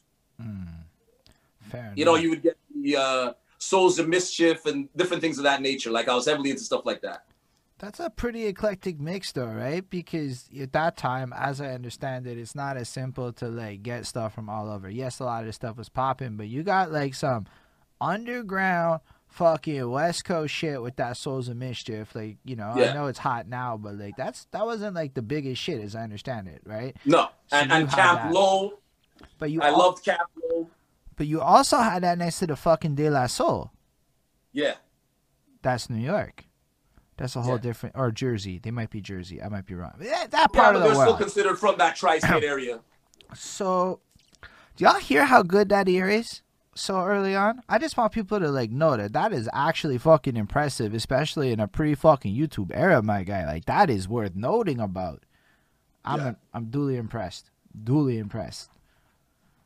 Well, like I said, at this point in time, I'm immersed in it. So I'm studying the music and I'm like on top of what's going on. Now, I'm a junkie. I'm in the record store every week waiting to see what's coming out. Like that was my job. I would go downtown to get the hip hop records. I would go uptown to get the calypso and the reggae records. Like I was traveling. That was my routine. Every Thursday and Friday, I'm in the record store. That's amazing. And I say it's amazing because like you say it so like, yo, that's just what it is. But like, I understand a little bit what it is to go through a musical journey where you condense a lot of new listening on a frequent basis over and over again for a long period of time. By no means am I a DJ, but I went through that as an album reviewer. So the actual level of effort it takes to consume that much new music frequently is actually high. Like it's not the simplest task or thing. Like it is an effort of discipline because there might be some days you just don't feel like doing it. And you still probably did it because that's what you do. But you know what? To be honest, it never felt like that. Like I would sit down, I could just sit there and listen to music for hours on hours. And I know my mother started getting concerned. She was like, man, she's like, you're spending what are you doing with all of these records? Like it's starting, I think she started getting concerned because it was started taking up a lot of space. And she's like, oh my God, what is my son doing? He's spending every penny he has on vinyl and music. And to them, you look crazy because, you know, they're coming from a record collection. Maybe they got 50 records. And here now I got them by the 100 and they're taking up space. And she's like, don't you think you have enough? And I'm like, you don't get it. I can't stop. I got to keep buying. And that I don't get it adds with, and this time being your age where you're at in history, there's this extra level of nobody knows what's coming. Nobody understands how this is really going to help you. Yeah, exactly. Yeah, exactly. That's respect. again, an effort of discipline. You still had to fight the battles to get there. I'm just saying, there was a level of something you had to go through to overcome a hurdle. I'm sorry, but you're just too incredible. Like that, even if it's like the financial discipline of having the money to be able to maintain that habit, because that sounds like a pricey habit. A very pricey habit. We're talking, you know, records. A vinyl was, you know, maybe $7, $8, and then over the years, then it went up to like maybe $10 each. And it's like, you know, you go to the record store, you want to leave there with 30, 40 records, but that's, you know, $300, $400. You know what I mean? Like, good investment, if you ask me. Turned out. Really I still got all of my vinyl. All of it. Yo, you ever gonna do a vinyl tour stream? Let's ask a modern question. I would love to do it, and maybe I will. That will take time just because I have everything in storage, and to do it properly, to go through everything. But I would love to do it just to go back and get the feel and show people that side. I've seen a couple DJs doing it, and I respect that. Like, you know, give people a different look, because everybody sees the laptop DJ, but a lot of people are not seeing that element. Like, the record actually comes off. Like, I put on another one. Is if you ever open up a YouTube channel and as Don Smooth talks about a record and you make 7 to 15-minute videos of you describing your love and passion of particular records, I would subscribe to that and then hit up that Patreon after, is all I'm saying. Truth be told, I have. There's been a Don Smooth YouTube page for years that I did, Don Smooth 514. And I just posted like some stuff from the stuff that I caught at concerts and stage, and I have my interviews from the radio station. But to tell you the truth, like, and I wish that I had done more with it back then, as they always say in hindsight, if I knew then, if I knew now, you know, if I knew then what I know now. I just used it. It was just like, okay, you got a YouTube page. When I go to concerts, I'll put up some footage, whatever is cool. But I was so into the moment and the live element. For me, it was all about the shows, being at the shows, being at the concerts, being at the parties and all of that. That, yeah, the streaming stuff was cool, but it wasn't my priority at that time. I was saying just more in the future, as a future, like I would watch you on YouTube doing that. Even just that's something we'll talk about. I would personally watch that. So I'm saying, I'm sure a lot of people will watch that. I'm saying Don Smooth's thoughts on classic records. Fuck, man, that's got to be something people want to hear about. Anyway, let's go back to your story. So you're in 92, 93, you're in a car, and you fucking just sold your fucking first mixtape. Yeah, without planning to, yeah. A celebrity. Yeah. You must feel like the shit. Like I don't know, what's that like? But in hindsight, now I'm like, wow, you know what I mean? Like, I guess that was a pretty epic moment. But I had the DJ mentality at the time. I wasn't thinking, yo, your mixtape, you know, it's going global. A member of Ice Cube's inner circle got your mixtape. Whether it does anything or not, the fact is they're aware of you. They've heard you. In my mind, I was really stuck on I only had one copy. That was my only copy. That was my premier thought. But yeah, whatever. They went along with it, and then after, I appreciated it for what it was, and I said, man, that's actually pretty dope that like my mixtape is bumping out there in LA with Ice Cube and the Lynch Mob. That's amazing. And I mean that. Like, that's a truly amazing story. Like, I'm thinking about it as a YouTube clip. How Don Smooth sold a fucking mixtape to the Lynch Mob. Like, I'd click on that. You'd click on that fucking video if it was somebody else's name. That's your story, though. That's what makes this incredible, is that we get these moments. But, you know, Holden, when you're going through it, when you're looking back at it, you know, it looks really dope and all that. But at the time, you're just living life. You're just on to the next. It's like, okay, that was a great moment, and we're constantly moving. You know what I mean? Looking back at it, I'm like, I've had some wonderful experiences, and I'm blessed. I'm very grateful. I've had some amazing experiences that I was like, that will last me a lifetime, man. I'm very grateful. Still, you're sharing those with us, and a lot of people are reveling in them. And I'm not just saying that. I mean, like, we're still over 30 people watching, right? That's not like an insignificant number of people that care about your stories, right? And the chat still keeps going. Apparently, Don owned his own record shop. He said, "Don't forget," but I don't know if I knew that. When did you own a record shop? Has that come in your story yet? I was a manager at a record store. It was actually, shout out my guy DJ Quest. DJ Quest and myself were the managers at Street Sounds Records, which was actually the name of the radio show that I ended up doing many years later. So I guess, I don't know if, you know, that's a frequency thing. But yeah, it was a black-owned record store in Burgundy, across from Lionel Groom Metro Station. Shout out, it was owned by Eddie Lewis, John Soso, and the same DJ Tuff, Mike Tuff Williams. So they own the shop, and they had me and Quest, because at this point now, Don Smooth, Quest, we're bumping in the clubs. Like we're the regulars, we're the When guys is in the this club. point?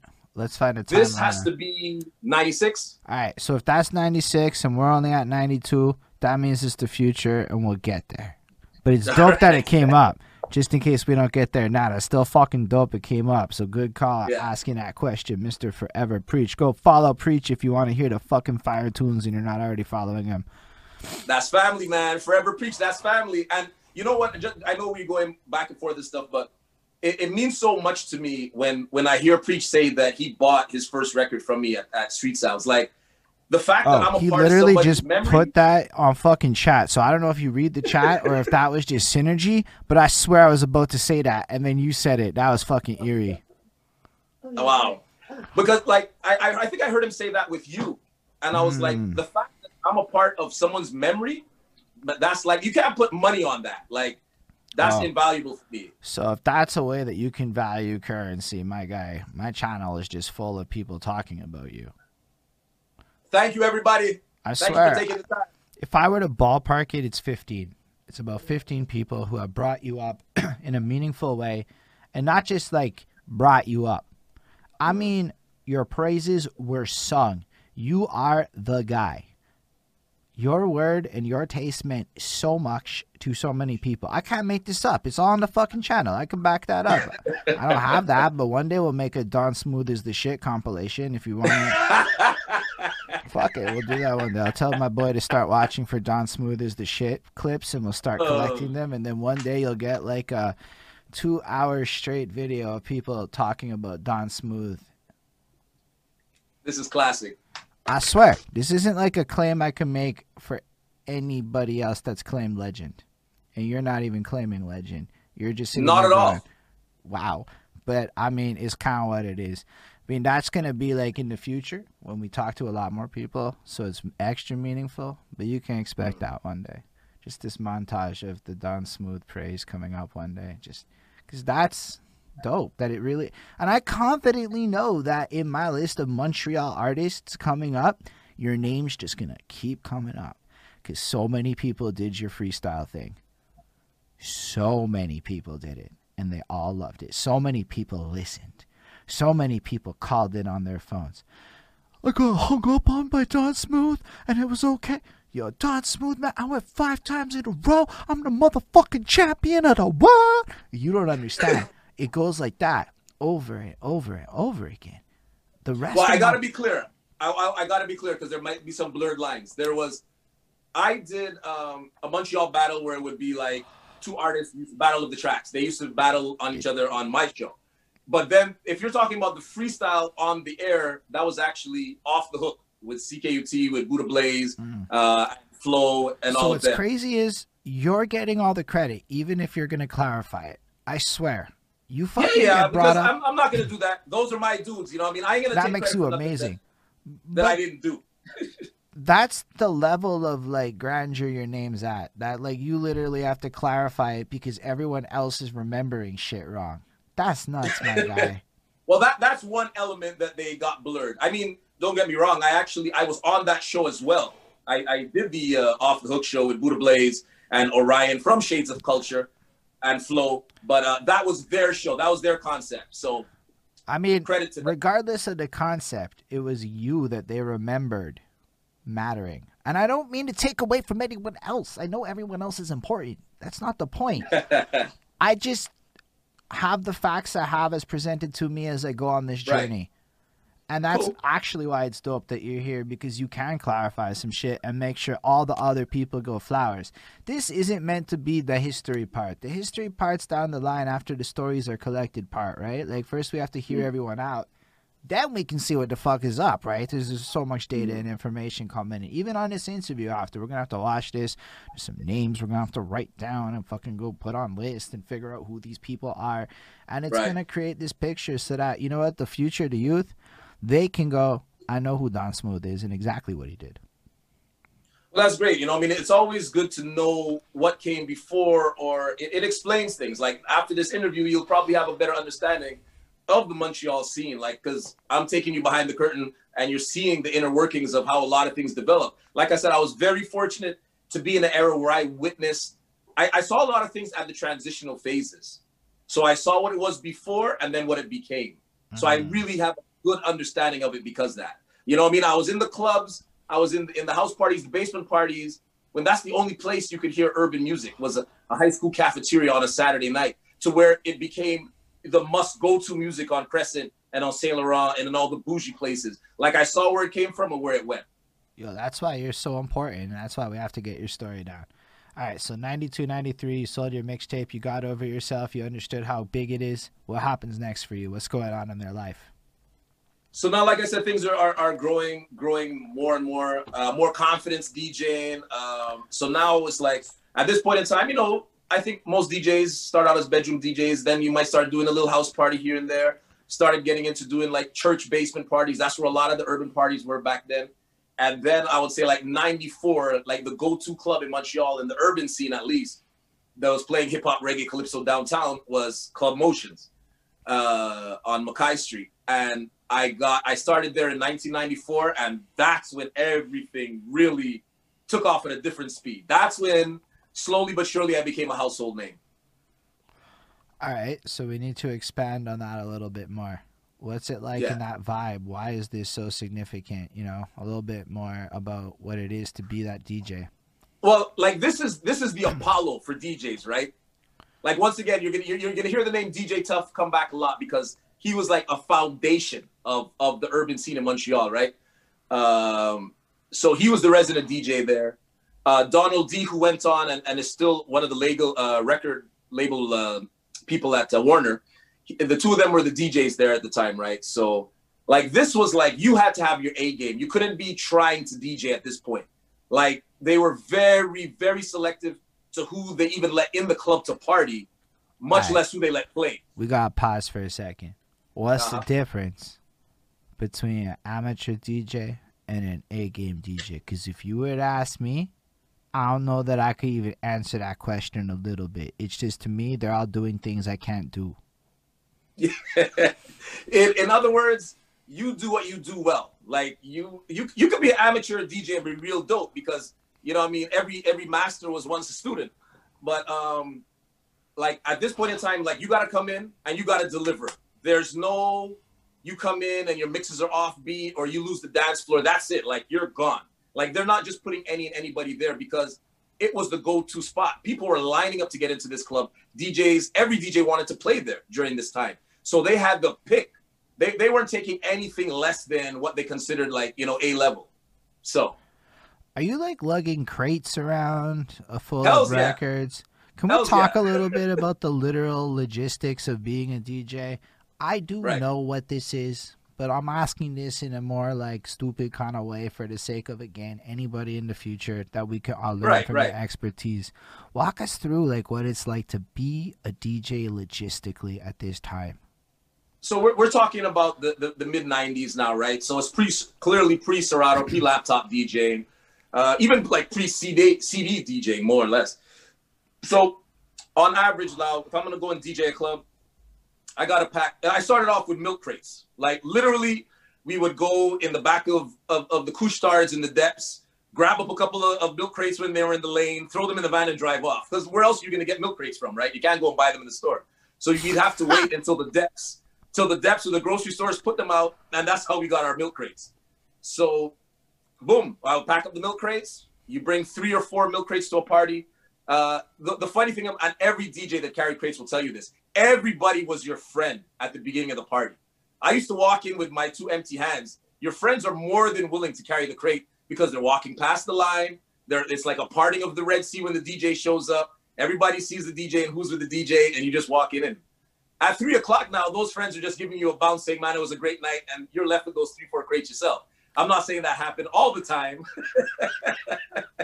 but it did happen, right? But I can't be mad. At the end of the night, people are tired. They don't want to be bothered. But so yeah, you had a crew, like literally, and some guys, they had a crew. Like they had a crew of guys that would just carry the records. You had guys that would carry you because you have like 3 or 4 crates, and they had dudes that's what they did. They would just carry your crates for you. So logistically, I'm thinking, you know, if you know what a milk cart looks like, maybe about 5 of those. You're packing up about 5 of those. and maybe a bag to go and play a gig. Damn. So you that was probably no, I got that a was next the question. worst part. Because, Yeah. yo, I got, like, Spotify, so I can easily find what I'm looking for. How did Yeah. you know where shit was? Like, I know for you it might be innate. I'm just like, did you have, like, a filing system where, like, you put certain types of things together so it was simple to, like, grab shit? Like, was there, like, a way to optimize that process? Well, I'll tell you what. At home, I had everything broken down by genre and by alphabet. So like the reggae was in one place, the hip hop was in one place, and everything was alphabetical.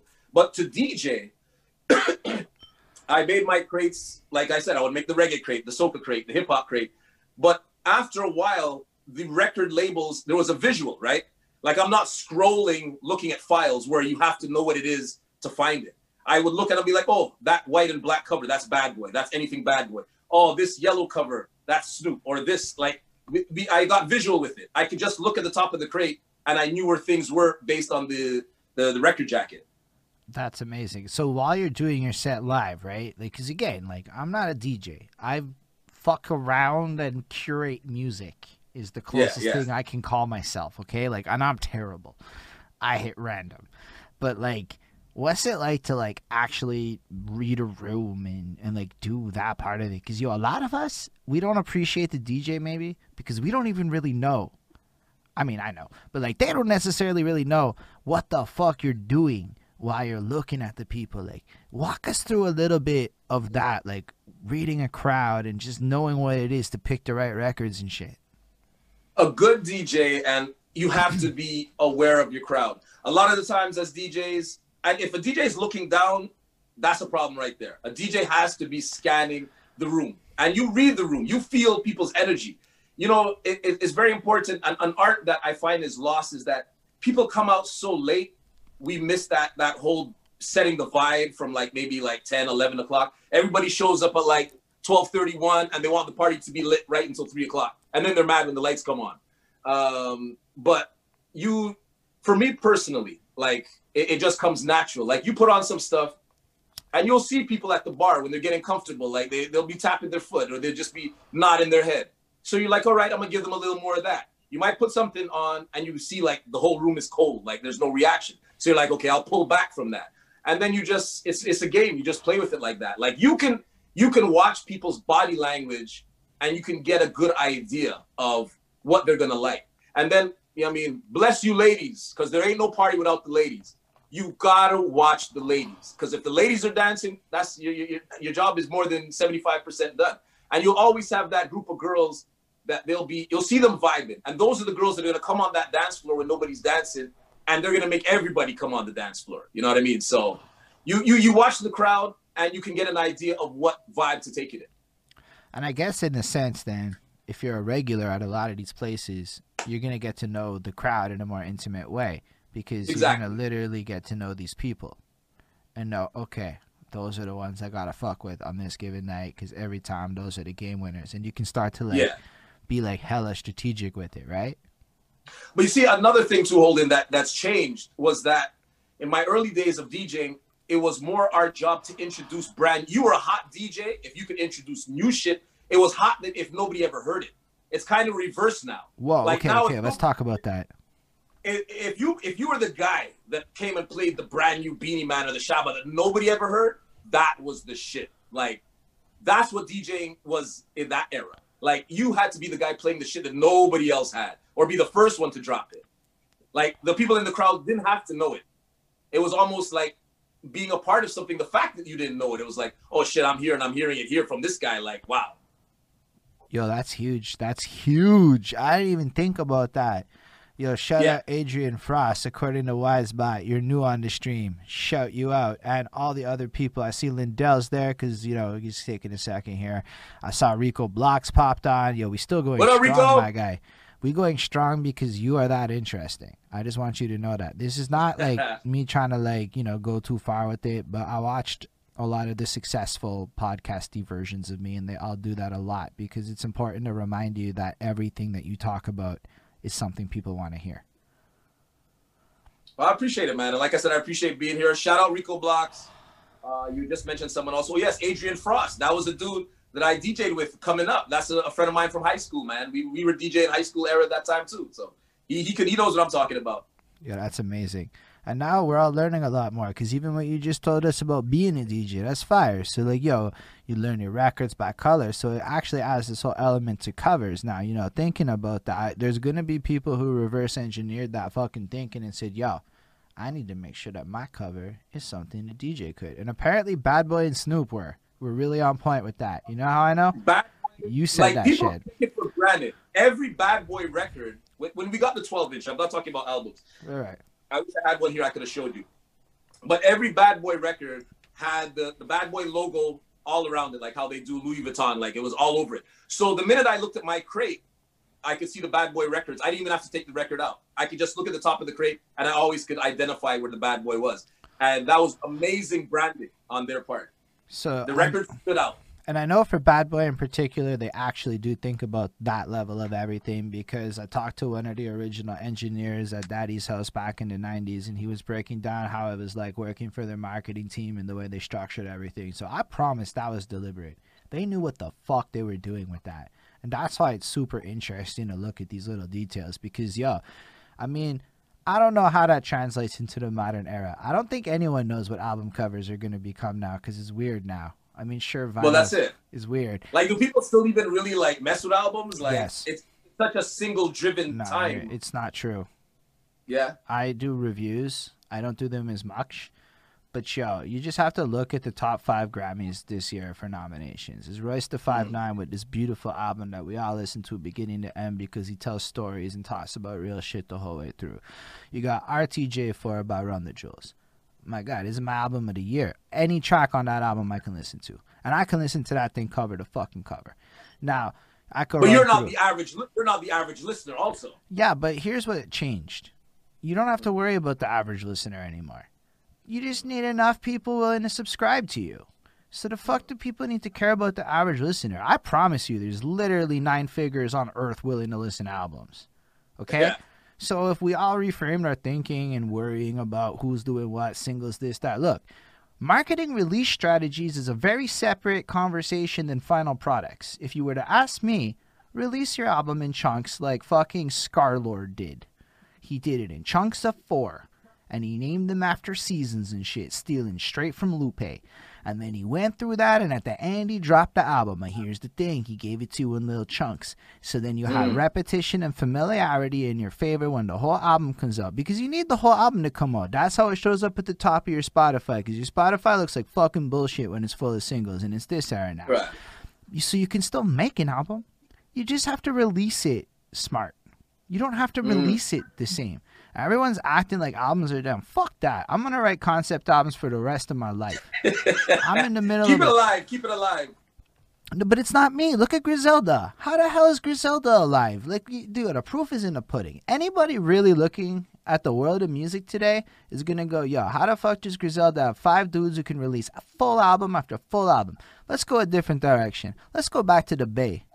The Bay never gave a fuck about anything other than selling to their own. And so they put out the same fucking album over and over again. Motherfuckers consume it like it's drugs. And they're obsessed. If I drop an album review from somebody in the Bay, motherfuckers is going to show up and comment. Doesn't matter. So people look at it like that because people, I don't know, maybe aren't adapting to a different fucking era. But the question is, are you trying to be a millionaire off this shit? Or are you trying to like have enough fans to sustainably create your art? Maybe we need to change the goalposts in our life and make the art we think is dope, and then we can all have doper fucking careers with it. In a perfect world, yeah, that would be good. If people would ignore all of those things and not just look for it to have that hot single and get hot from that alone, but that and still works. Put together a solid piece of work. Yeah. I mean, don't get me wrong. They're still gonna be mainstream. But, yo, the underground pays now. It's not like the underground and full albums don't work. I think Nipsey proved that shit recent. I think... Well, even before that, you could go back to, like, Tech 9, Immortal Technique. Let's go a different direction on this conversation. Drake made a double album take over Billboard. How did he do that in 2018 if nobody could make an album? And it's fire. I don't care what anyone says. I was listening to Scorpion today. It's a good fucking album. There's so many songs on that I still know the words to. That means it's a good album. That was 2018. I'm just challenging that there. So the idea that it can't be done is silly. I think people are just trash at marketing. I don't know. I'm not saying that it can't be done from my end. It's just that I find that everything is very single driven, or maybe that's how I look at it as a DJ, because we don't, before I always bought the albums, right? And like from a DJ, like I collect music differently than you and the people in the chat that aren't DJs. Like we work with record pools where the album is not really the focus. Like they'll always predominantly they'll give you the singles, the remixes, and the stuff that you're gonna use as a DJ, because we're treating music differently than the fan or the listener to it, right? So they've cut down, and this is from the labels. This is what the labels are providing to us, right? Over the years, I've noticed that they give less and less albums. They pick out what they want to push or what they want to promote heavily, and they'll give that. In my personal time, will I go buy and listen to an album and listen to it? Yeah. But in my world as a DJ, we're very single driven. So I look at it like, I love that you said that, because I think a lot of us, when we had these conversations, do that a little bit. We have our occupations in our worlds. Now, in my world, album reviews for 4 years. Exactly. I've done over 500. Okay, 400 to 500. I don't want to say shit that's not true. I can confidently say at least 400 albums. But what I can say is I followed the media surrounding this for 4 years. I know that albums are not dead, but like people also don't know how to make money on music. Albums are an advertising platform for your merch and tours, and people tours. Yeah, we know that the touring is the money. Yeah, and the merch. Do they know that? Who knows that? I see a lot of people doing a lot of weird things, in my opinion. They're not really establishing the album sale techniques. Because I've been talking to a lot of people, making a little bit of connections on it. I'm not trying to say like I know all the series of things, but I know a couple of things. You're here talking to me. You know? So like, what I'm trying to convey is, I think people worry about that too much because they're so like, I have never fucking done the DJ thing. I kind of feel stupid in hindsight. And one time I went to DJ Blaster on CKOT, and so what happened was I sent in a track and he said come through, but I'm an ignorant dude who's never even listened to the show one time. I didn't know what I was doing. He probably is just like whatever, because Blaster apparently always just plays whatever and says yes, which is fucking dope. I went through, Next Man's did this whole promo run, and I said, I don't have a thing to say. And I fucking choked. And then I said my Twitter handle, and it sounded stupid because it was long and stupid. And I changed it the next fucking day to HSR 514. And it was an awful experience in my life. That's a learning experience. So, like, I mean, yeah, it totally is. But, like, for me, it's never been my game. Albums have always been my interest because albums are eternal. Albums are what they talk about 20 years later, and nobody remembers the single. And that's what I've always cared about. So it kind of depends on your goals. You can put on any of my projects, and I think that the music, like, okay, I'm not saying you love it or hate it, whatever. This is all preferences. But I think that none of it is dated or fucking weird. It all kind of makes sense, and you can still bump them today, and they still kind of play out because I focused on making albums with concepts and, like story arcs and shit. And I noticed that in this world of singles, every artist is still doing this with their albums. Okay? Because I reviewed all their albums, and we find stories in 80% of them. New, old, all of them. Stories are just all of them. Everybody's album is a story. So how is it all these artists that are apparently just relying on singles and like, how is it like not a thing if all the artists are still doing it? Obviously they're still because I guess from the artist standpoint is like make 2-3 hot singles, get radio play, video play, get played on the internet, and that will sell the album. So that's that's what I guess that's what gets a lot of the attention and a lot of the focus. But it hits they get everybody. Those hot singles to sell it, yeah. But then you have your super fans that'll fuck with your album. Exactly. For sure. And so you need to make the album, or your super fans will never become your super fans. They're always going to wait for that album. I promise you, man. People don't wait forever for that first album to come. Well, that's it. But you know what? At the end of the day, sometimes with these artists, they can also navigate and dictate the way their fans react. If they're that artist, I mean, every artist is going to put out an album. It's like mandatory. But if they can dictate their career to their fans, and if they get their fans used to a certain thing, and they'll gravitate and they're going to take what they get from them. I mean, this does not apply to every situation. Nothing in life does. You know what I mean? And I definitely agree with you, which is why I'm glad we're having this conversation. Because, to me, this is where it gets real juicy. I mean, your life story is dope and stuff, but we're actually talking about some real shit that affects the lives of people watching this, like how to actually approach your music strategy. That album versus not thing is a huge conversation. Everybody's worried about it. Everybody's worried about how to release their shit. Everybody's worried about singles versus not, because everybody's worried about, I guess, views or growth, or I don't know what the right word is. I don't know. And I'm not saying that insincerely. I think everybody has a different thing they're worried about. So, like, I agree that there's a whole grind with DJs, and it's so valuable. Yo, honestly, shout out Preach and Cobia. He and others have got me to Google radio stats, and I shut the fuck up, and radio's clearly not dead. Radio's clearly alive and popping. And fun fact, talk radio's #1. That's dope. That's what I listen to. I'm like, wait a second. I want to get paid to talk? Fuck yeah. But no, for real, like, talk radio's killing it. And then country music was #2, and I'm like, oh, that makes sense. The people who hate tech change are still bumping music radio like that. Anyway, so I vibe with shit like that. And then all the other ones. And Montreal still doesn't have a country station dedicated. Weird. It's actually whack, because I know a shit ton of people who fucks with country. It was actually one of those things where I had to reconsider country music as a whole, and now I appreciate it while not necessarily going towards it. Yeah. There was 2 genres. We always used to have the conversation. Urban and country were totally left out of the Montreal radio landscape from the mainstream stations, and they were 2 of the biggest genres on the planet, 2 of the biggest selling genres, and they never got full representation. But whatever. Maybe that's for part 2 or part 3. Yo, shout out fucking Don Smooth here. You straight up gave the respect to other things that were not your own. Like, because not everyone would have brought up that country needs love too. Oh yeah. No, that's really amazing. So I don't know. That was a great tangent. Basically though, I'm curious now. If we go back to like the 90s, so you start really doing this. Yeah, we're in the 90s. We're talking about how I chose my music and stuff like that. And this is around what, 94, 95? Well now, yeah, I would say 94, 95. Yeah, this is when like I said, I was making my name, was getting out there. I was starting to play. I got way beyond the bedroom and the basement parties. Like now I'm at the elite parties, and in comes 1995. And one of Montreal's premier New Year's events, Diamonds and Pearls, comes around. So now, like, I'm talking like they had TV commercials on CTV for this event. Like now, this is the biggest platform that I had ever been exposed to or been a part of. Sorry, what's Diamonds and Pearls? Diamonds and Pearls was a New Year's event that started, rest in peace, Keith and Karen, 2 amazing Montreal promoters who were putting in work like probably since the late 70s. But they ran, like I told you, getting to Motions was this level. So now working for Keith and Karen was like the next level. So we're talking from, I'm used to playing at Motions, maybe 200-300, maybe 300 people on a Saturday night. Now we're talking New Year's Eve, $75 to $100 to get in, 3,000, 4,000, 5,000 people. Like it's a huge leap.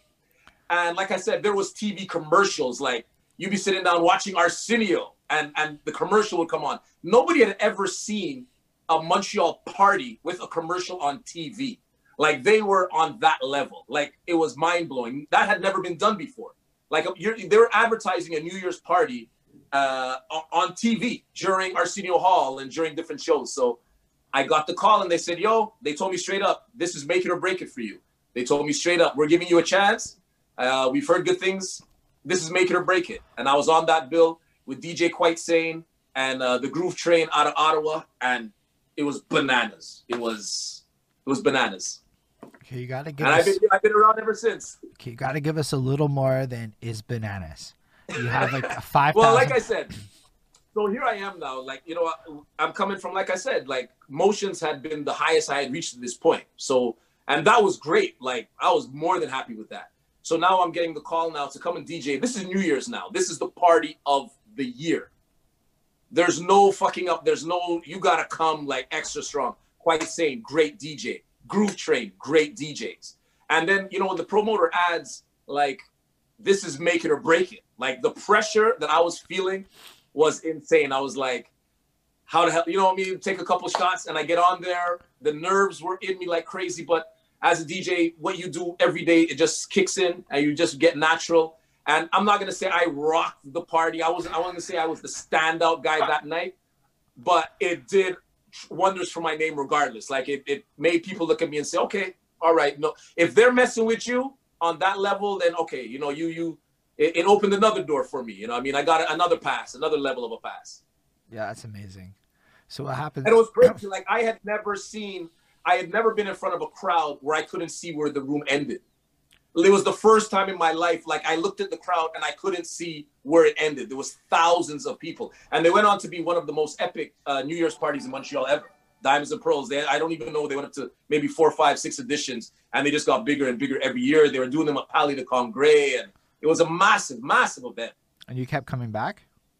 No, I did the first year. So like I said, I wasn't a standout, but they would always cycle the DJs. They often change the DJs. I didn't make it back. I only played the first year, to tell you the truth. But it did enough to help me go forward with it. All right, so what happens after that? Okay, so at this point now, so we're in the mid 90s. So now hip hop is it's downtown. Montreal was heavily a dance city, still is. When you say but downtown, you mean like Crescent? You mean Crescent, Saint Laurent? It's coming downtown. Before this, there was no hip hop was being played that I knew of. I'm not saying that it didn't exist, but I had never experienced hip hop downtown.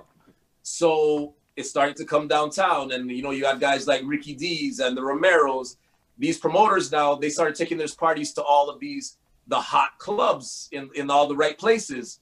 And at the same time, like Biggie, Bad Boy, this music is what's bubbling. It's crossed over now. Everybody in these clubs, this is the music they want now. But a lot of the DJs at that time were not up to speed with it. So they brought the urban DJs along with them downtown. And we were the ones that, we were the ones playing the music in the early days when the rise of that. So basically, as you said, in order to have success in a lot of cases, you need to have preparation, or luck was preparation mixed with timing. We can say that's how I remember it. Exactly. So you were prepared because you'd already rocked a major ass fucking crowd. And you done all the work. You did everything, the cruise, the whole thing. Created the network, remembered all the phone numbers and shit. Did everything. And then all of a sudden, there became a huge need for exactly what the fuck you do. Hell yeah. And it was then like shit changed. Then, the venues changed. We were in a lot fancier venues. We were meeting more diverse crowds, and the money definitely changed too. The money started getting better and better. So it was definitely a good time. Like the mid 90s to 2000 was like an explosion, an urban explosion. Like all of a sudden now, you could not have a party on Crescent and Saint Laurent and say you're not playing hip hop. You could not have a club and you're not having a reggae set in there, almost even more than the dance. All right, let me ask you a question like related to this stream of you being a DJ. Yeah. What's going on with the Montreal hip-hop scene? How exposed and connected are you to the rise and the births of all the people involved in that during this time? There is none. There's Shades of Culture. Shout out to them. The grind was so hard. Shades of Culture were those guys during the 90s, representing for Montreal at least. I think it was the Rain Men was another group that was around. It was difficult, man. Arcade was around those times also. But like this is the times where now like you can't just make beats at home on your laptop. Like you gotta have money to go and do studio time.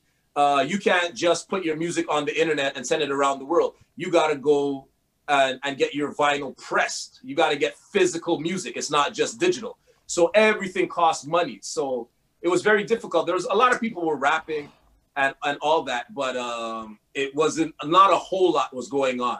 I know Shades of Culture was real. They were pushing hard. The Butter Babies, that was another one. They were putting in work, but it wasn't easy. You didn't have, like, now everything is so accessible. And now money's not going to hold you back now. But back then, you could be dope. You could have the talent, but you had to have that studio money. You had to have the music to get those records. You had to have the money to ship those records to be heard all around. So it wasn't easy. It definitely wasn't easy. So therefore, not as many people had access to it. So there wasn't the volume of rappers that then I saw in the 2000s. You know what's really interesting, though, as you say this, is because sometimes I talk to people who are a little bit my elder, and I talk about some nonsense, and I'll complain about some fucking gadget or whatever. And they're like, silly child, you don't fucking know. And as guys like you talk to me and explain this stuff, it really does add that layer of, oh, that's why they get fucking annoyed when I complain about the easy thing. That makes sense. All right. So it's actually like really helpful. And I think at least a lot of us millennials have to work on our humility a lot.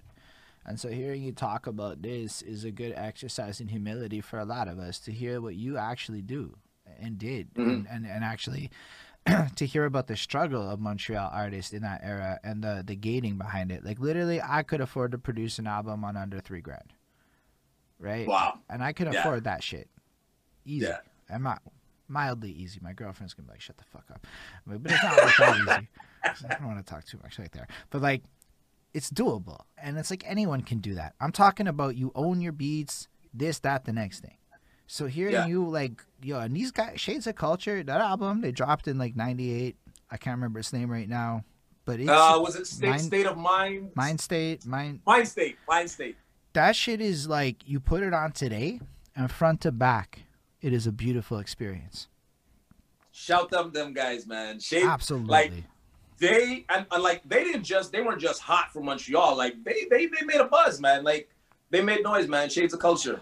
According to Preach and a few others, but Preach told me first. Yo, apparently the Shades EP debuted in 1991 and MCG 1990. That's fucking fire. But apparently, according to Preach and a few others, Shades opened up for the Backstreet Boys. I didn't even know that. That's dope. I didn't even know that. Yeah, that's one of my like, yo, Montreal has done some shit. Yo, shush, we gotta stop saying that guy. Montreal's done some shit. Yo, Montreal's done a lot of shit. That's kind of what my life's been like. We have. And there was, there was a French group. Why? Somebody in the chat, Preach, maybe you know. Oh man, there was a French group that really, I think DJ Choice was their DJ.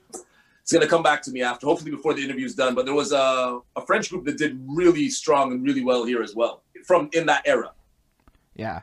So, yo, shut up my homeboy Ismail. He's been ride or die on the whole channel the whole way through. So shut him up. Shout out He Ismail. just came through. He's fucking What up, dope. what up? He's when I do this in a lot of ways, Ismail lives in Montreal. I met him through YouTube. And he was like, I don't know Montreal rappers that well.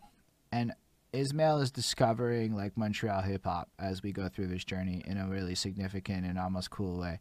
So in a lot of ways, you know, he's gonna watch this in full. I know that for a fact. There's a couple of them that will. And you're doing a huge blessing. There's even people that don't live here that are gonna watch this in full. Not many, but a couple. So it's just That's a beautiful thing. No, it's a beautiful thing what we're doing tonight. I like to share stories, and we got good memories we're talking about here. It's bringing me back because I'm starting to get a visual. Just having you, like a lot of things that I forgot about now are starting to pop back up in my head. You know what I mean? That's the effect of what we do here. It's a little deliberate, my approach. I'm not gonna lie. It's not like random. I'm kind of on purpose with the tangents and then drag you back, and tangents drag me. It kind of works because what I realized is it's like Drink Champs without the alcohol. I like that. Well, I mean, so I had a drunk guy one time on, and I didn't know how to deal with it. And Preach was like, gave me a big lecture after, and I'm like, you know what? I don't do alcohol well. I don't know how to read it, etc. Let's figure it out without booze. Let's figure it out without drugs. I can't expect people to get too high either, because that's also not good. You know, like, so you know what's dope? People just being fucking them. That's it. And that's what's great. But how do you still get them to that place where they want to tell all their stories? The truth is you're actually really interesting. I've learned a whole lot tonight. None of that's like a lies, and you just keep repeating that. I found that out. And if you do that a lot, if you're ever in my position in the near future, say that a lot. People go, okay, and then they start talking more, and it's just facts. And it's just well, no, I like I said, I've been doing this, right? Like I did radio for like 14, 15 years. I've done more interviews than I could count. You know what I mean? So I recognize I only had to see you once with Preach to recognize that, like, I didn't have to watch a bunch of your lives to I was like, you know what? This guy has a nice approach. He has a good angle. You bring out a story. You make it more interesting, and you bring out those things that people might not wouldn't think about. But I was caught up. Like when I was watching it, the whole flow, it was laid back, it was chill and very informative. And I was like, I would definitely sit down and do an interview with for that reason. Yeah. I could sense, like I said, I've been doing this. You know what I mean? So I could sense right away if it's somebody that just writes down a bunch of questions or if it's somebody just pulling out of their ass. I could tell you genuinely, I could see the work that you put in. Even if it comes off to the crowd that it's all laid back and natural, I know that a lot goes on to get it to come that way, which is a blessing on your part, man. I don't know. That's probably the coolest thing that coming from you. That's huge. I don't know. Like I'm blushing a little bit. No, but it's true, man. It's true. That's amazing. Okay, now I'm like, oh my gosh, flip that on me real quick. Uh, so DJ Damage 4000 says, I remember when DJ did that Mike's Restaurant commercial. Oh, wow. See, they're pulling up jewels that I don't remember. But like I said, they had a huge impact. Like I said, they weren't just Montreal dudes rapping. Like, they were getting recognition from outside and from other places. And I believe they went touring and stuff. Like, they were active. They didn't just put out a record. Like, they were really active. That's amazing. All right, so we're in that like late 90s period. Shit's blitzing. You're DJing. I don't know what's cool that happened in that era, but you gotta have a couple little things. I mean, if you're doing all the hot shits downtown Montreal, are you like still opening for people that are coming through, like celebrities and stuffs? There wasn't a ton. There was always shows, but now the shows started moving into the Bell apparently Center. the group name you're looking for is Dubmatic. Sorry. Thank you. Thank you, Double Sound Creations, for the tip. Yes, Dubmatic. That's it. Thank you, Double SH. That's my dude. He was there with me throughout all those club eras, so he knows what's up. But yeah, Dubmatic. I think they went like platinum by Canadian standards, selling 100,000, if I'm not mistaken. Like, they were very successful commercially. But yes, Dubmatic. Thank you. That would have bothered me.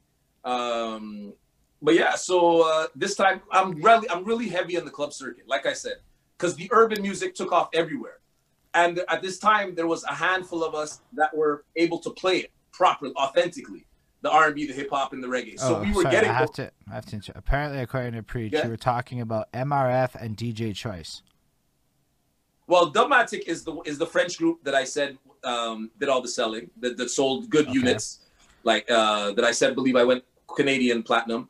MRF et Arrivé, definitely they were a big one. I think they were from South Shore, and they had a crazy DJ that used to DJ with basketballs and all kind of stuff. MRF et Arrivé, I remember them clearly. Yeah, that was a Quebecois group. I believe they're from the Shore, Longueuil or something like that. My word, it's all coming back. Yeah, really? Two different groups, though. But Dubmatic was the one that had the big numbers. Whew, that's dope. Don Smooth did that right quick. Your memory is impeccable. That has to be huge in this. Like, that is incredible. I appreciate that. I appreciate that for real, because you're on your side of the fence and you're still fucking doing your thing like a pro. It's who I am. Yeah, thank you so much, T-Locks. When they highlight my name, it kind of pops out. That's cool. That's helpful. Great interview so far. Thank you. You see T-Locks, Steph Miller. These are all, our Montreal people that were partying back in the days. Like, they were there witnessing. Those were the girls that we wanted to get on the dance floor. That's awesome. I'm glad that y'all are here. And I mean that sincerely, because to me, it's like they appreciate a lot of what you're saying in ways that I don't. But I'm representing all the other people so that you kind of get in both ends of the reaction sphere. And that's a lot of where I guess my bridging the gap, right? It's exactly why we called it that. Because, for me, like, I'm part of the scene. Nah, I used to be a fool in the scene, and now I want to rectify that by doing something for the scene, This is what I can do. I can talk to people, and this is it. So I'm rolling with this in this moment. All right, so you're popping off in the clubs. I still want to hear if there's anything fucking cool that was going on. I think you were saying rappers and shit weren't actually coming through, if I'm not mistaken. No, they were coming through, but, like, rap changed now. So okay. Rap is now, it's like it's the Mega Million, it's the superstars. When they were come, things were a little different. They weren't as accessible as they were in the earlier days, because now they're big superstars, right? But I mean, there were still opening gigs. I don't remember doing a whole lot in the late 90s. I was really heavy in the club. I was playing 4 or 5 nights a week many times. So, like, I was focused with that. So I was putting my energies there because I was in demand. I was playing out a lot. I was making great money. I was having a lot of fun. And then I'll tell you, I remember so clearly, I think it was like maybe 2000. So we've transferred into the 2000 now. So I'm basically all these years, I'm heavily in the club. I'm doing clubs regular. The long weekends, the New Year's, the summer times. It's like I'm in demand. I'll play at one club and then go play it at an after type thing. So now by early 2000s, everything comes to a crashing halt. I'm playing on Crescent Street. Gunshots go off, somebody gets hit, police get involved, come in, whatever. Boom, right away, club owners cancel the night. Like, the club didn't get canceled, but they canceled the night that we were doing. Right. So it's like, damn, it's not a good look.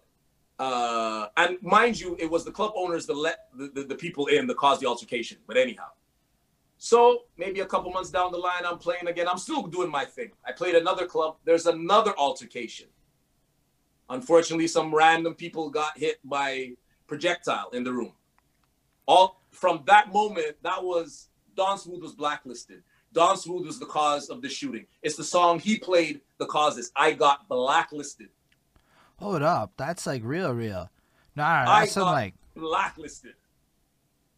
Wow. It wasn't spoken out like that, but there was a handful of people that owned most of the popular and the biggest clubs during that time, and it was a done deal for me. I was getting 0 bookings from playing 3-4 nights a week. Everything just stopped. Nobody was touching me. That's unfortunate. I understand the layers and layers of what goes on behind the scenes. There's probably a lot of people who don't understand a damn thing about a damn thing putting it on you. I'm going to assume a bunch of folk that look more like me making a bunch of decisions without a gut of good decisions of what's going on. Well, you see what it is it was like, oh, there was a shooting here. There was altercation here. This guy was there. I guess I was just in the wrong place too many times. Oh, we had another altercation here. Oh, who's the DJ? Oh, him again? Okay, we don't want to mess. We don't want him at our club. And that was the first time. And like I said, I was peaking. I was hitting. Like everything was going really nice for me at that point in time, and everything just crashed.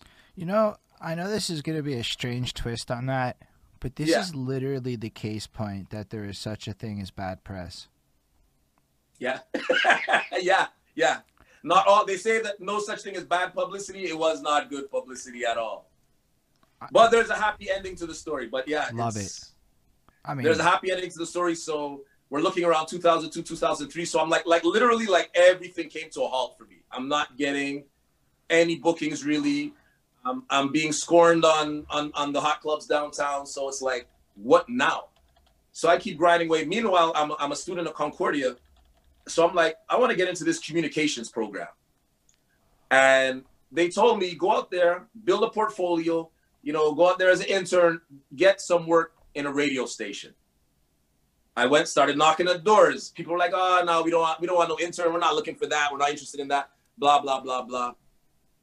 DJing at a club one night, and legendary Butcher T, that's somebody else, put him on your list. Butcher T was the first DJ to play urban music in Canada, not Montreal, in Canada. He's did that like in the early 80s here in Montreal. I'm playing at one of the few gigs that I still managed to get. And he's like, you know what? He's like, I'm going to introduce you to Duke Eatman at K103. I know who that is. I'm at a point where I know who that is. But still, not everyone does. Yeah. Okay, the way I understand him is he's the guy that Don Smooth replaced and became. Like, you're the new Duke Eatman. I don't know how to say it right. That's how it's been described to me. It's like it was him, and then it was you. Okay. I don't know how true that is. Let me give everyone a background story. First, K103, right? Located on Ganawage, on the reserves. Hio Kirby. Hio Kirby was the nighttime guy at the time. And the story that I've heard is at one point, he came on and he ran a Wu-Tang album. And apparently, like, the numbers, the listeners went crazy. So he was like they kind of stumbled on the urban path. So they started doing more of it. And then Hio Kirby was the guy that created Street Sounds. So all of a sudden now, we're hearing urban music for the first time in Montreal. CKUT always had urban music in pockets. But for the first time, we're hearing urban music daily in Montreal. This was bigger than you can imagine during that era, during this time. K103 is playing urban music 4 nights a week for 6 hours. Let's pretend that people can imagine that. What's the landscape of music like at this time? Like, break it down what the radios is like and shit. I'm alive, so I'm aware, but like for the people that don't know. Landscape of radio at this time, you gotta wait till Friday night, turn on CKUT to hear the Weekend Groove, and that's where you're gonna hear some hip hop. And that's for a 2-hour block. Then Saturday, you gotta program yourself, okay, I wanna hear some soca and reggae, I'm gonna go listen to Howard Stretch Carr on West Indian Rhythms. And then you had the Sound Supreme show, which was like one of the craziest hip-hop shows in Montreal. That was LDG and Flight. And now currently it's Ken Dog and Mike Mission, which is called The Masters at Work. Basically, we had maybe 10 hours of urban music on radio. It was all at CKUT. And you had to be like, okay, I'm going to get my urban fix Friday night at 10 o'clock. I'm going to get this on Saturday at 7 o'clock. That's how it was. You could never just get in your car, turn on the radio station and leave it and be getting urban music. It was in pockets. And amen for CKUT, man, for always doing it. Big respect. And I think a lot of people need to know how important this is. And just to shut it out, as Preach puts it in the chat, Hio Kirby is then followed by Duke Eatman, is then followed by Don Smooth. So, that's how people are putting it out to me. That's why I said it like that earlier. But I do want to continue going on with this because I learned a lot about kind of a parallel, because I'm kind of talking to a bunch of New York City guys doing the same kind of thing. And a lot of people are telling me about Stretch and Bobbito. Right. Their experiences going with mixtapes with Stretch and Bobbito, and literally it's kind of a parallel. Like, your role in the city is kind of the role that Stretch and Bobbito and them played in their city. Yeah. Same thing with the Duke Eatman and them. I don't fully know out all of them, and I'm still learning on the fly. But when you hear a rapper from Montreal and a rapper from New York tell it, it's the same fucking story, and your role in that is huge. I just hope you know that. Well, at the time, I knew that when I got that platform, and I've jumped a lot of things, but we'll go back to it. Yeah, it's okay. We're all over. It's fine.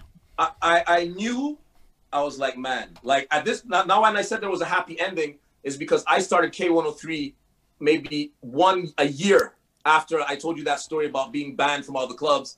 Here I go now thinking like, oh shit, like what do I do now? And then the biggest door opens for me. So I put that out there to remind people about, even as bad as shit could get, you never know what's around the corner. So even though my club thing went kind of south, the next year, the biggest opportunity of my career as Don Smooth came my way. And that was like amazing. Like, I would not change anything in that story. That's okay they blacklisted me. Because what ended up happening after that, I put my energy in another direction, and it was amazing. And I took my role very seriously, and I always had a lot of respect for my city of Montreal. I gotta stop for a quick second. Yeah. DJ Crystal Clear from fucking Alabama, just donated 1,000 bits. I never got 1,000 fucking bits before, my guy. What I never the got fuck 1,000 bits. Thank you. What just happened? Yo, shout out. Actually, I did Vibe Tribe. But sorry, yeah. It's all right. Vibe Tribe is insane. I fucking see these. I got a big Vibe Tribe. Yeah, I got 1,000 bits from Vibe Tribe, but that is crazy. Oh, I was there. Preach gave you that shit. I saw Preach give you that. You were on that hype train, and I got an emote for that hype train. Wow. Yeah, man, shout out Preach for following that up. That's with my fucking, guy, man. What the fuck? Holy shit. Okay, I'm sorry. I know that was like whatever. I don't care about professional. That's fucking fires. Yo, Preach just subscribed with Prime. My guy, this is a beautiful fucking night. That's all I'm trying to say. Preach. That's my brother, man. Preach, man. Wow. More bits. I don't even know what to fucking say. That's fucking Liddy. That's fucking cool. Shout out to Preach. Shout out Vibe Tribe. Shout out Alabama. Yeah, wow. That's true, though. That's the reach that's kind of cool about this. And I love that part about the internet. I don't think a lot of people often think about the power of the not Montreal in the Montreal branding. And that's a big part of what I'm trying to focus on, too. Is then that's why I go and do these New York City interviews. Like, I talked to Miggy Fax and Poison Pen. So I got a couple of, like... Poison Pen. You've heard of Poison Pen. Of course. I wore this hat the whole time. So that when we put that motherfucker on the internet after... That's dope. Okay. That's the kind of vibes I think we need in this. Yo, shut up for the bits, man. You're making me blush again. I don't know how to react to that. I guess I'll have to learn to appreciate the love, people. I'm glad you guys are enjoying yourselves, man. Yo, me too. And thank you for doing this with us. Yo, it's big. It's a big claim, man, to be able to say I got Don Smooth to come through for more than 2 hours. Apparently, that's a big deal, right? Like, I'm saying, you just fucking bless. It is because I've never done an interview longer than an hour. I think actually. The last interview I did was with Pro V and Widget from All the Way Live CKUT. Okay. That was maybe like a good hour and a half, 2 hours. But I never do these in depth. I've been interviewed several times, and it's usually like a 15, 20 minute. They edit out everything that I really want to get across. But anyway, we won't get into that. You're doing a great job. So allow me to be clear. Don Smooth fucking grilled me beforehand a little bit. What's your mission? What you fucking about? No, he didn't swear. Apparently, there's old people watching. I need to watch my mouth a bit. No offense. I said that fucking terribly. It is what it is. We're live. But no, that's why I want to do it live. Nobody can accuse me of anything after. If that's I'm live. It's right there. It's all there. And I actually just want the opposite. Look, here's the thing. I started rapping in 2012. I came in like Mr. White Boy, arrogant fucker. I'm talking like the worst. I'm talking like Hopsin is the greatest rapper alive to me. You know what I mean? You know exactly what I mean when I say that, right? Like, all right. So anybody who doesn't know, it is what it is. Shut up for the more bits, everybody. Thank you so much. And then as I rolled through the situation, I started coming into the game and I talked my shit like everybody seems to do. And I'm the best and all that crap. And I just acted like nothing ever existed in Montreal. But I don't know if you ever Googled Montreal hip hop in 2012. It wasn't exactly like a lot of easy finds. So like in my defense a little bit. I didn't have to Google Montreal hip hop. It was at my front door 4 nights a week. For me though, I got Google it. And there wasn't a lot there. So I didn't really think much of it. I just listened to everybody talking all the shit on Facebook.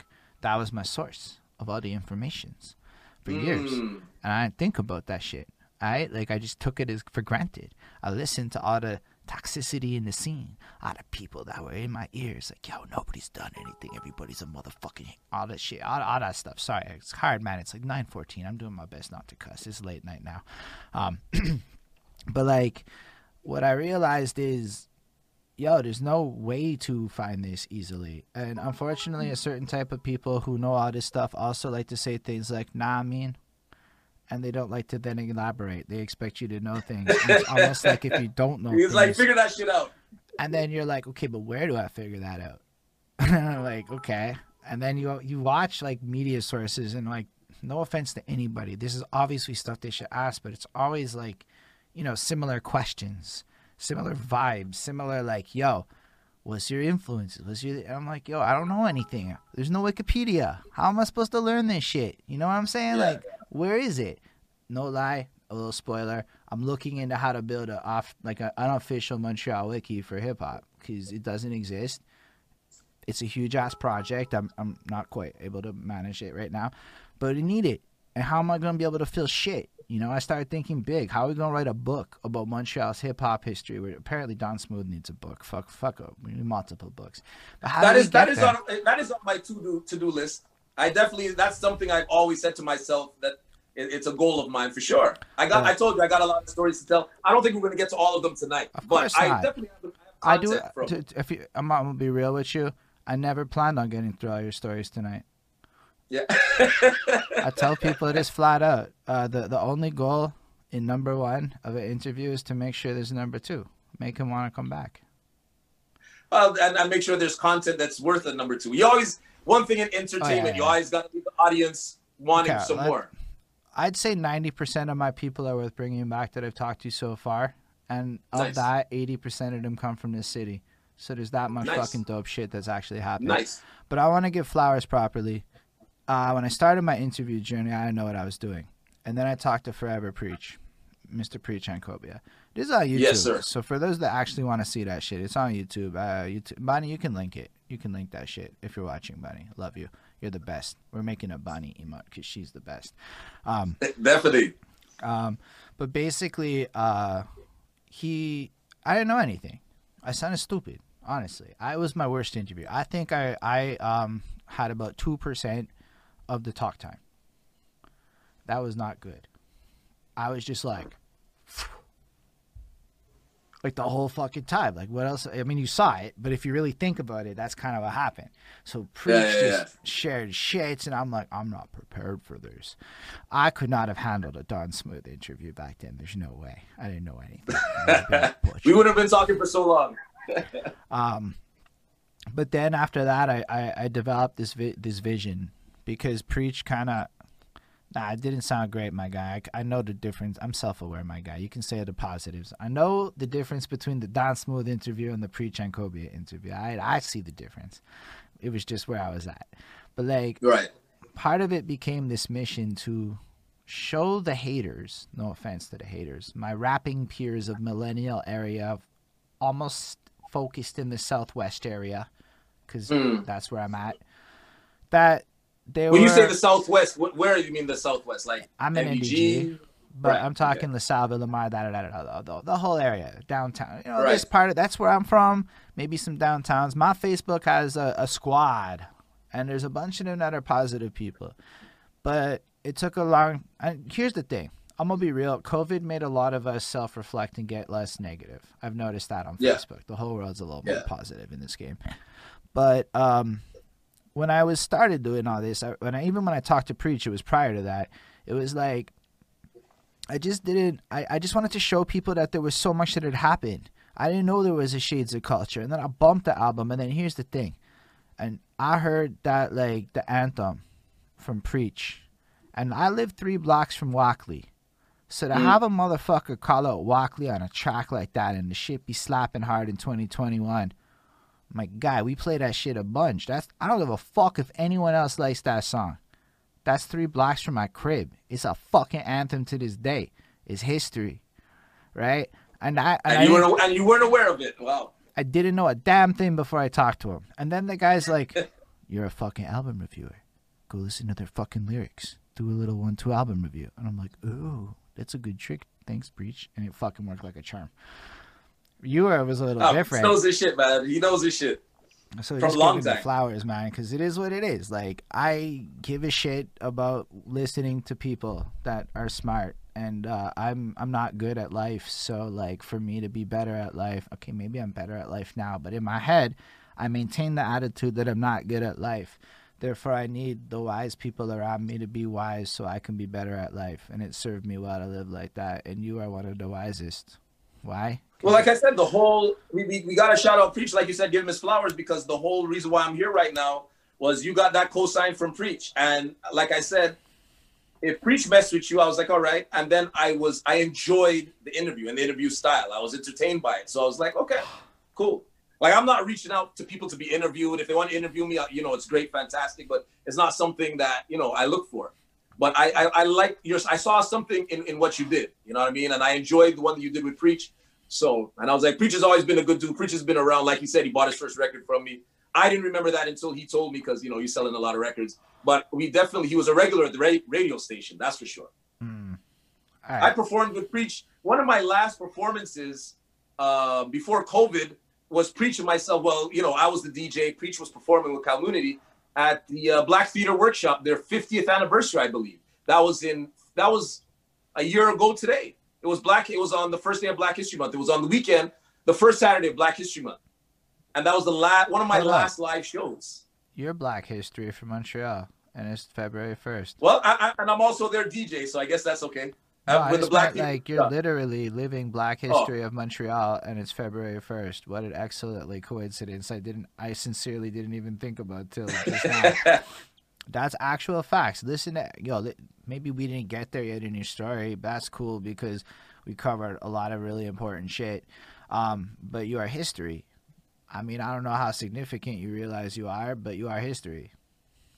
I realize that more and more now. I never look at it that way. You know what? It's in my mentality.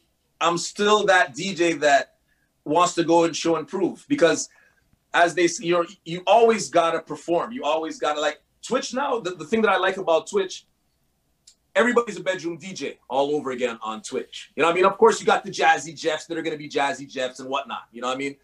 But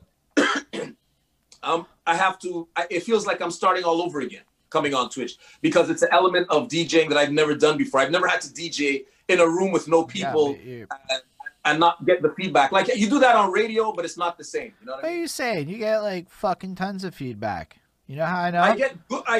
Hey, but I'm you're in your seeing stream, it now.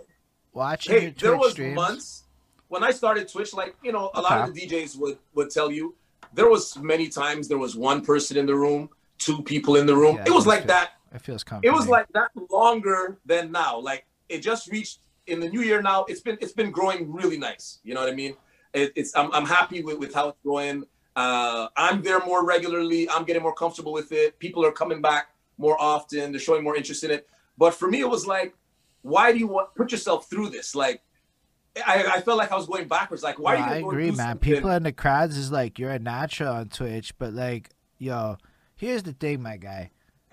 You lied a little bit. You were uncomfortable with the technology. Understandable. You were uncomfortable with the dynamic.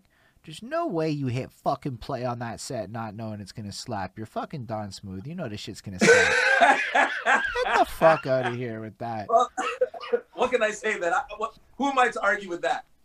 You're Don Smooth late game in his career. Like, you're gonna tell me you don't know how to curate like a fucking 2-hour playlist that's gonna slap 100% of the time at this point?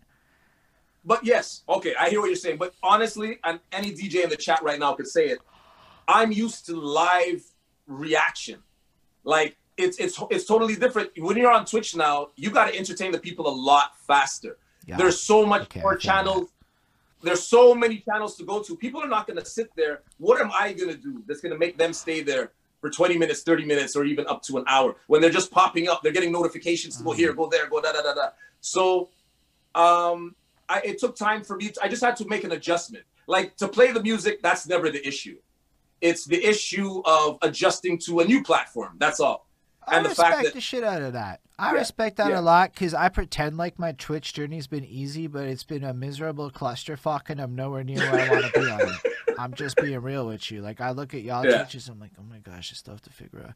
I'm like, okay, it's just awful. Okay, it's every step of Twitch is a miserable experience of growth and learning, and then it's all cool after the fact. Like, I go on these fucking DJ things, and I'm watching the gambling games, and I'm like, I don't understand the back end of it. I don't even have time to like fucking learn it, and then I feel like, you know, like, it's just hard. Okay, I'm just saying. Yeah. So when you said that, I'm actually going, oh, that's my like right now life. What am I fucking talking about? That chat's been too fast for me to watch. I just ignored it. I'm like, it's too scary right now. But yeah, but it's been a great experience. But like I said, it's revamped something in me, because it's like, oh wow, it's a new challenge. It's not just like, because it just comes natural for me to go in a club or anywhere and play a party. It just rolls. It's natural. But now it's like, oh, you got to bring visuals into it. The interaction with the people, the chat, like, there's so many more elements a part of it that were not there before. But the challenge is good, because then it gets you excited. Like, now I look forward to it. I am excited with it. Say, we gotta keep giving you flowers, because Abe Preach told me to, and what am I gonna argue with Preach? Sometimes you argue with Preach. This was a good time to listen to him. Rico Blocks though says, and Rico Blocks shouted you up mad heavy. I have it on wax. Yeah, man. It's like he a lot of love, but it was always like that back from then. I treated people with respect. That's what it was. Love it. Actually, that's the biggest knowledge nugget of the night.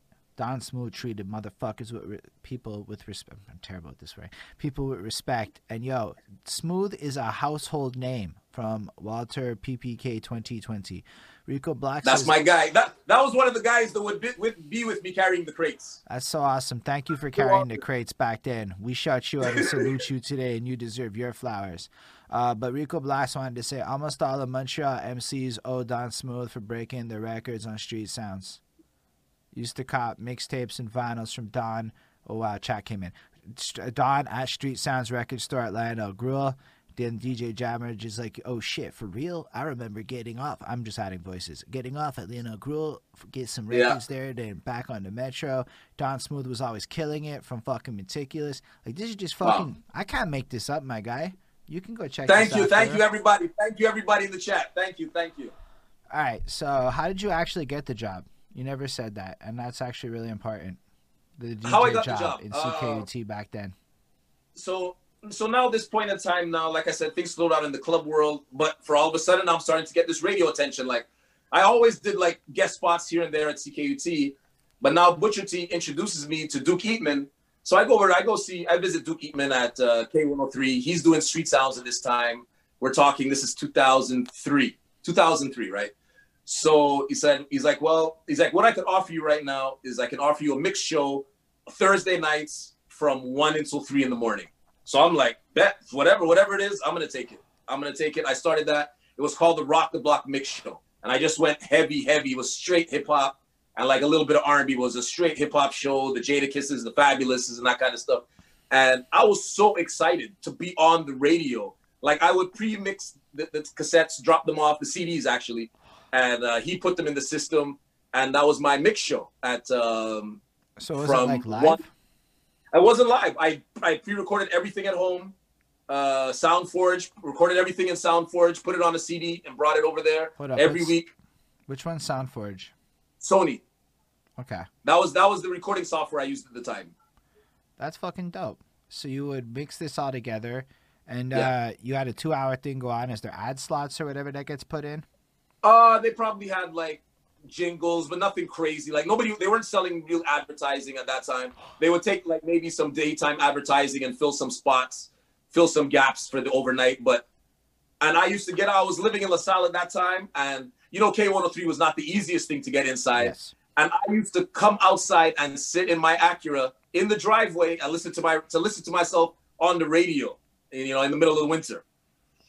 Man, that's actually fucking cool. Now, here's the thing. I can appreciate what it's like to be excited about being on the radio because I'm old enough to give a shit about that, for real.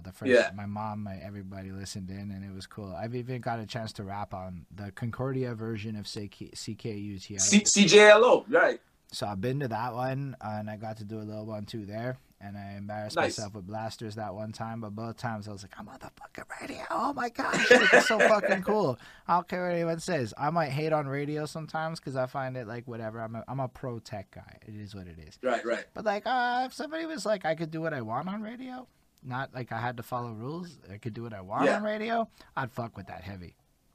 Definitely. That's what you get that at the college radio. You get to do that. Like, shout out to Blaster and Ziploc. Like, Ill Groove Garden. They've been doing that. Like, I'm one of the guys, that rocks a lot of the Montreal stuff, and they support too. But yeah, everybody fucking loves your overall essence of that show. So, but I think it's mad interesting that you effectively built up the ability to sell Were you selling mixtapes? Like, over this period, I forgot to ask, because you sold a mixtape to a fucking celebrity for $20. This had to light an entrepreneurial bug up in your spirit at some point or another. 100%. And it didn't. The bug was planted, but it wasn't. I didn't react to it yet at that point.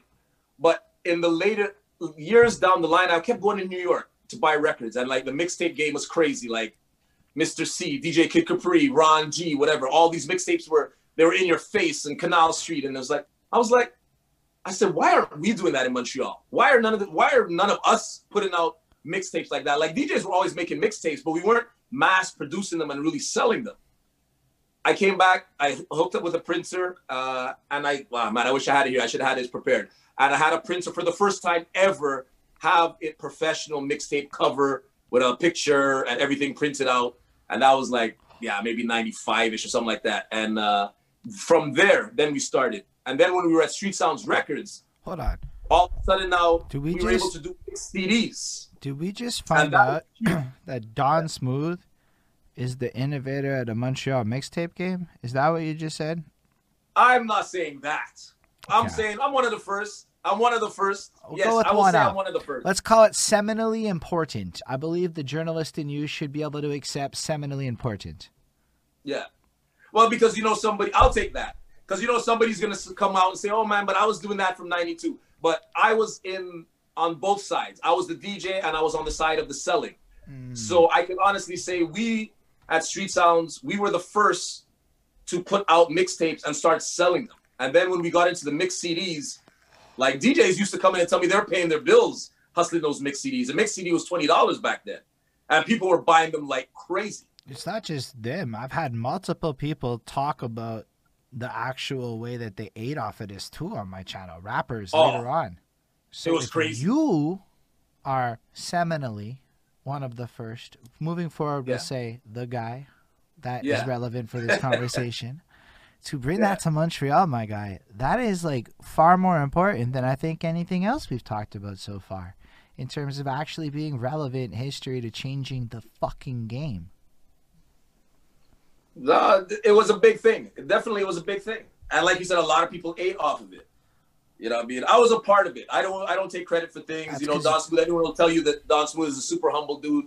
But I was definitely a big part of it, for sure. Literally, you have this cap locks, humble from preaching the chat right now. But no, he's right. Like, I'm sorry. Even if there were 7 other guys, okay, who fucking cares? You're one of 7. That's still being the guy. I'm there. Okay, like if the Wikipedia is written and the story is told correctly, your name is written right there with the other ones. There were like multiple founding fathers. They still, everybody, Americans still all know their names. You're a founding father of the mixtape game. Can we go with that? Is that something your humility can accept? I'll take it. I will take that. Like I said, man, I've never stopped to think about everything that I've done and everything I've been a part of. I've done it. I'm in the moment, and then I'm on to the next moment. But the fact that, you know, your chat and you and everybody showing so much love, I appreciate that to the max. You know what I mean? But I was never doing it for that. A lot of people get into the DJ game because they want to meet girls, or maybe they want to make some quick cash. For me, that was not the thing. Maybe that will be the outcome after a time, but that wasn't the end goal. You know what I mean? Yeah, but that's what we're doing here. We're capturing the moments. We have to kind of reverse engineer Drink Champs, okay? We're just doing it. Drink Champs had a bunch of people who everybody knows the celebrations of coming through and telling stories.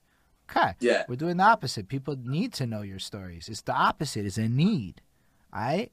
Like, I did not know that you were that important for it. Like, that is like you're adding layers. And I'm certain there's people watching that are going, yo, what the fuck just did this? They didn't know that shit. That's so important that they know that shit. Don Smooth. Okay, so let me drop the Montreal mixtape game. Let me drop one more thing then, and this is definitely gonna have to be in the part 2 or something. And the next time we speak and we talk, then if you think that is exciting, I'll let you know about the 4 or 5 years that I was a judge for the Junos. For the hip-hop category. I think the whole fucking world would benefit from that. Yo, people don't understand the Junos. I looked into the Junos. I looked into how it works, and I'm like, oh, wow, yo, nobody here talks about that like we should be. Kind of like Grant. I was on the committee. Oh. I was on the committee for the hip-hop category for about 6 or 7 years. So all y'all heard it here. In round 2, we're going to get the Juno breakdown for fucking Don Smooth. Okay, so Tech Luciano, and because people are now highlighting me shit, man. Like Double Sound Creations said, still got enough of Don Smooth mixtape cassettes in our musical library. True. Yeah. Like, these are people like I was with from all the time. Like, do you know what they're saying? Who the fuck does that? He's still holding them. Like, you can't just say, yo, my boy, like my guy. Like, people don't do that, okay? People don't hold their friend shit like that. So the fact that they're holding your stuff, I'm bumping it. It's not just an item. You're like, thank you, Double SH. Then Tech Luciano, I appreciate your passion. We're all passionate. We have fucking Don Smooth dropping knowledge nuggets all over this shit. This is gold. Thank you. You just made my career. I got co-signed by the voice of the city. It is what it is. Before tonight is over, please emphasize the importance of street sounds, battle of the tracks, and how success on Don's show equated directly to being asked to open up for big acts, etc. Please. So I know that we're going to expand on this in the future, but you got to understand that this is how people my age see you. I wasn't in the game when they were doing this because I was late. I came in older at 20, so I missed all this shit. Right. But consistently, my peers in my little middle brother age group between the young and the old all see you like that. You were that significant. You know how I know? Every one of them said so. I haven't got them up here, but the Reps Up boys would co-sign that. I'm certain Dirtwork and Magnum and them would co-sign that. You know how I know? I had a chat with Magnum and your name came up. It was off camera. So those are my guys. True story. My last episode of Street Sounds, my special guest was Dirtwork, Magnum. I want to say iBlast. I think it was Blicky. I invited them for my last show. Which one is? So Street Sounds is your radio show on CK. No, Street Sounds. Okay, break it down. I worked at Street Sounds, the record store, right? This was like 96 to 99, 2000, which was named after Street Sounds, the radio show. Mm-hmm. These guys, Street Sounds, the radio show started first. And the guys, like I said, Eddie Lewis, Mike Tuff Williams, and John opened a record store. And they named it Street Sounds because the radio show was so popular. And they were the ones that provided the music for Heel Kirby. They were the ones that provided all the urban music for the show. So they figure for good branding, give it the same name, and people would just put, 1 and 1, 2 and make a connection. And they really did. So, just so that you know how important this is, because I'm going to keep saying that. DJ Damage 4000. For real, I forgot about all this. This is super dope to hear. Yo, what up, DJ Damage? Thank you. If you can learn one thing in the history of recent marketing, you know what sells real well? Nostalgia. I think you are possibly one of the bigger tokens of nostalgia to a lot of players in this game right now. So you got to understand, you could probably talk about the most boring things and people would still fuck with it in a way that like most of us cannot.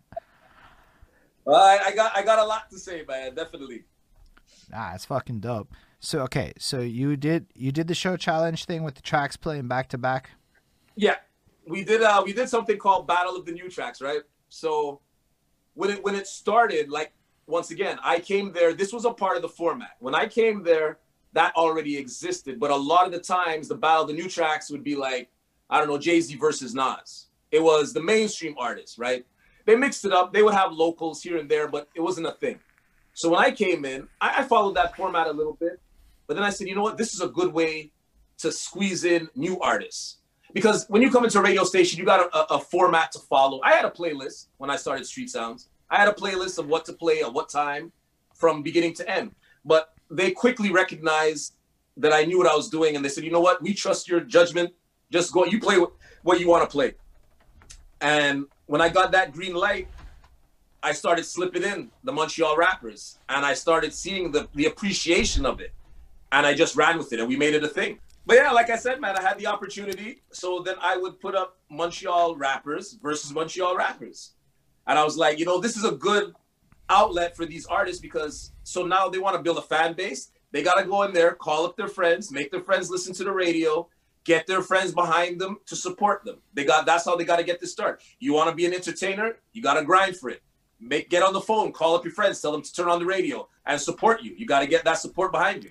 And that's kind of what we started. And it went bananas after that. So, like people would offer me money to put their tracks on Battle of the New Tracks after a while, which I never took, by the way.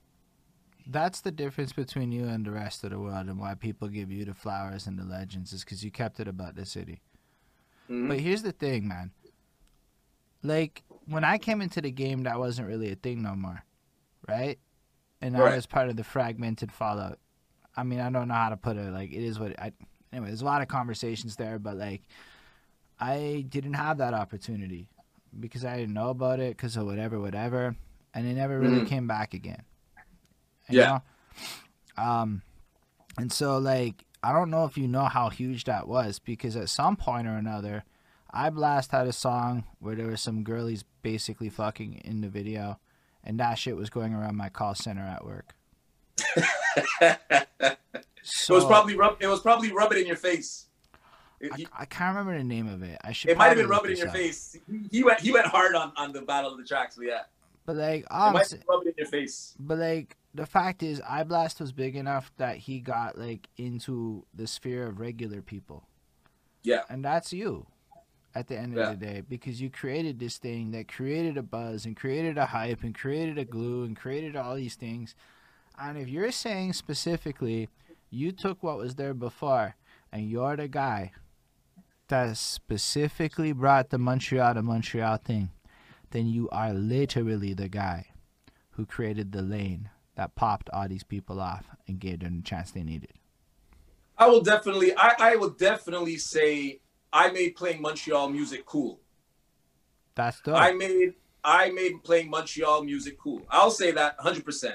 That's cool because I like to play Montreal music now. I've gotten really into the local scene, and I want to make it cool too. So I feel like I'm trying to, like, you know, bring up the spirit of Don Smooth in a lot of ways. I didn't know I was doing that, but now that I talk to you, I'm going to call it the spirit of Don Smooth or whatever.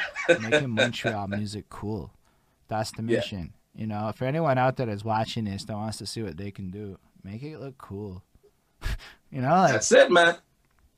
Like there was times and DJ started asking the artists for their MP3s. Like they started bumping the Montreal tracks. People were bumping Expos Fitted in the clubs. Like after a while, it was like you kind of had to have at least a one or two piece of Montreal artists in there to drop your DJ sets. You know what I mean? And it was never done before because throughout the 90s, excluding like the Dubmatics and the Shades of Culture, it was always like Montreal was always like America's little cousin that was like, it wasn't cool. Like Montreal, like there was such a stigma on it. And in comes the 2000s now, the music's getting a lot better. Production is getting better. They can stand up next to the tracks from all around the world. So why not? Why not give them their shine in their city? And that was my thing. I was like, if I'm on a radio station and I'm not playing Montreal music, who's going to play it? Big facts.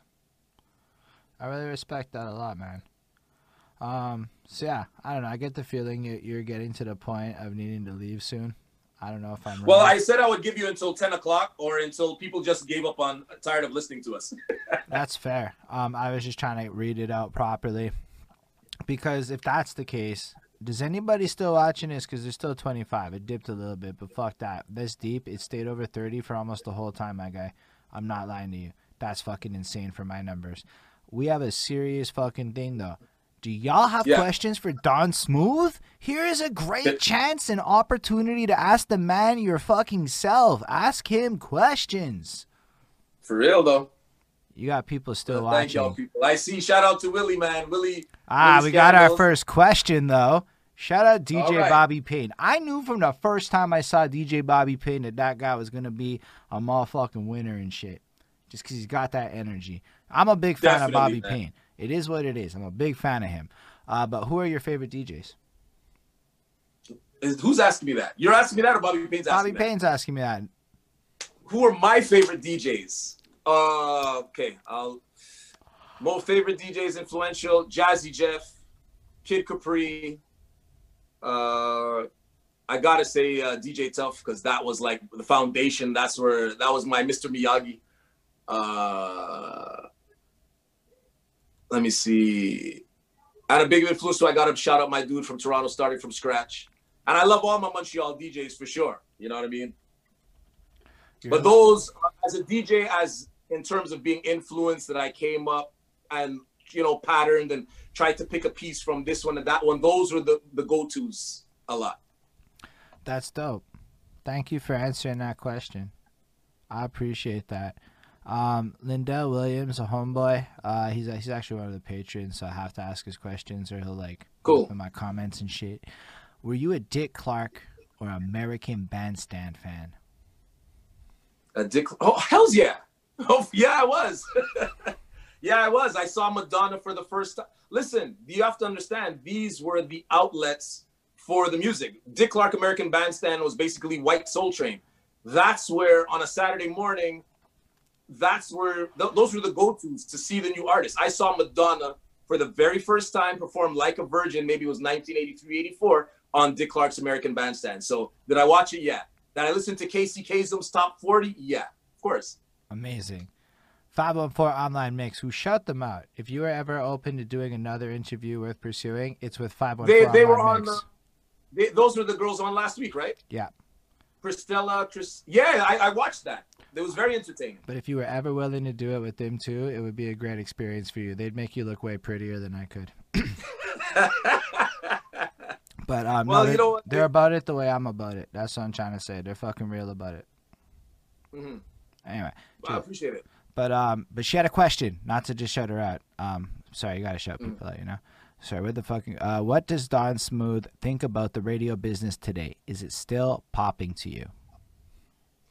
And it's funny that I had this conversation with Preach, and I was like, because he started his new show on CKUT, and I was like, I question it's not popping like it once was. Obviously not, simply for the fact that there's so many different elements. But is it relevant? Yeah, 100%.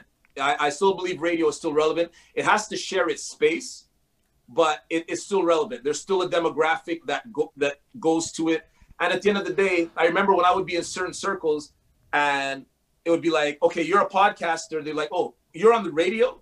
Like the record labels, that was clout. Like the podcaster, they're like, well, anybody could turn on a camera and go on YouTube. But they're like, you're actually in the business. Like you're working radio. Now, of course, we're in 2021, the podcaster's right there or above, actually. You know what I mean? So the labels... Yeah, but if you're smart, you act like Preach and you become both.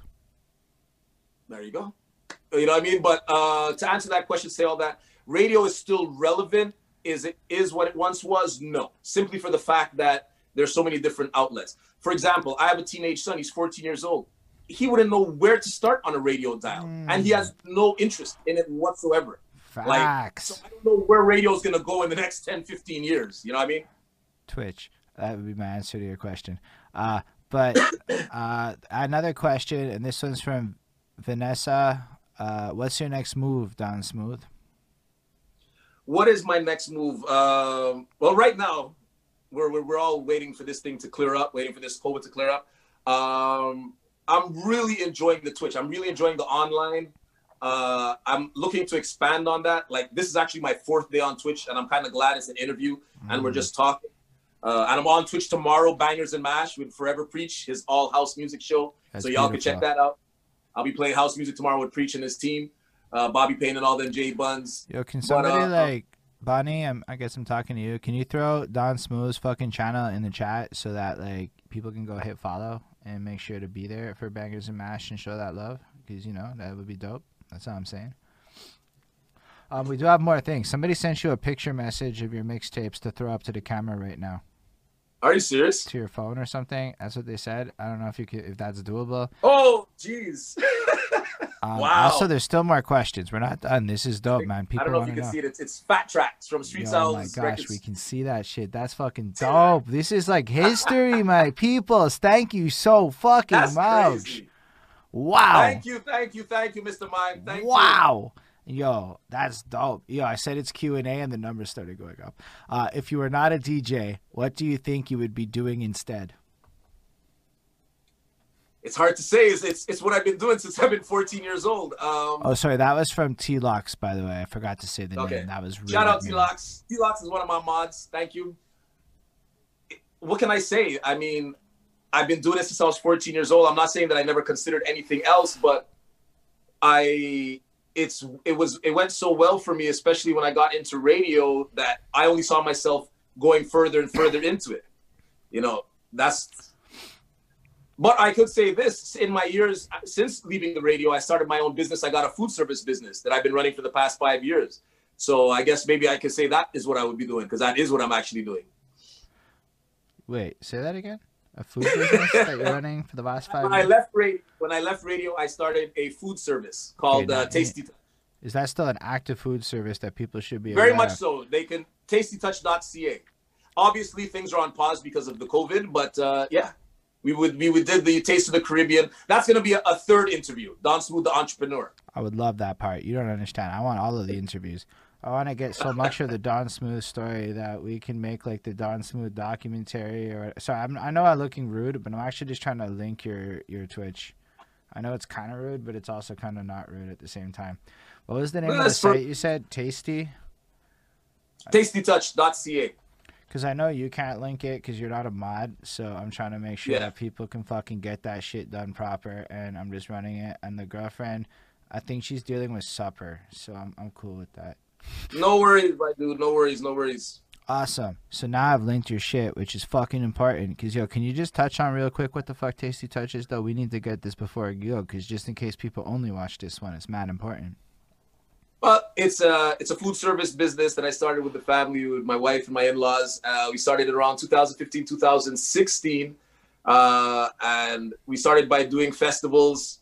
And we were regulars at the Taste of the Caribbean every year. And the reaction, the response we were getting was fantastic. So we just kept on building on it. Then we started getting contracts to do events and different things like that. And it's grown. It's grown tremendously.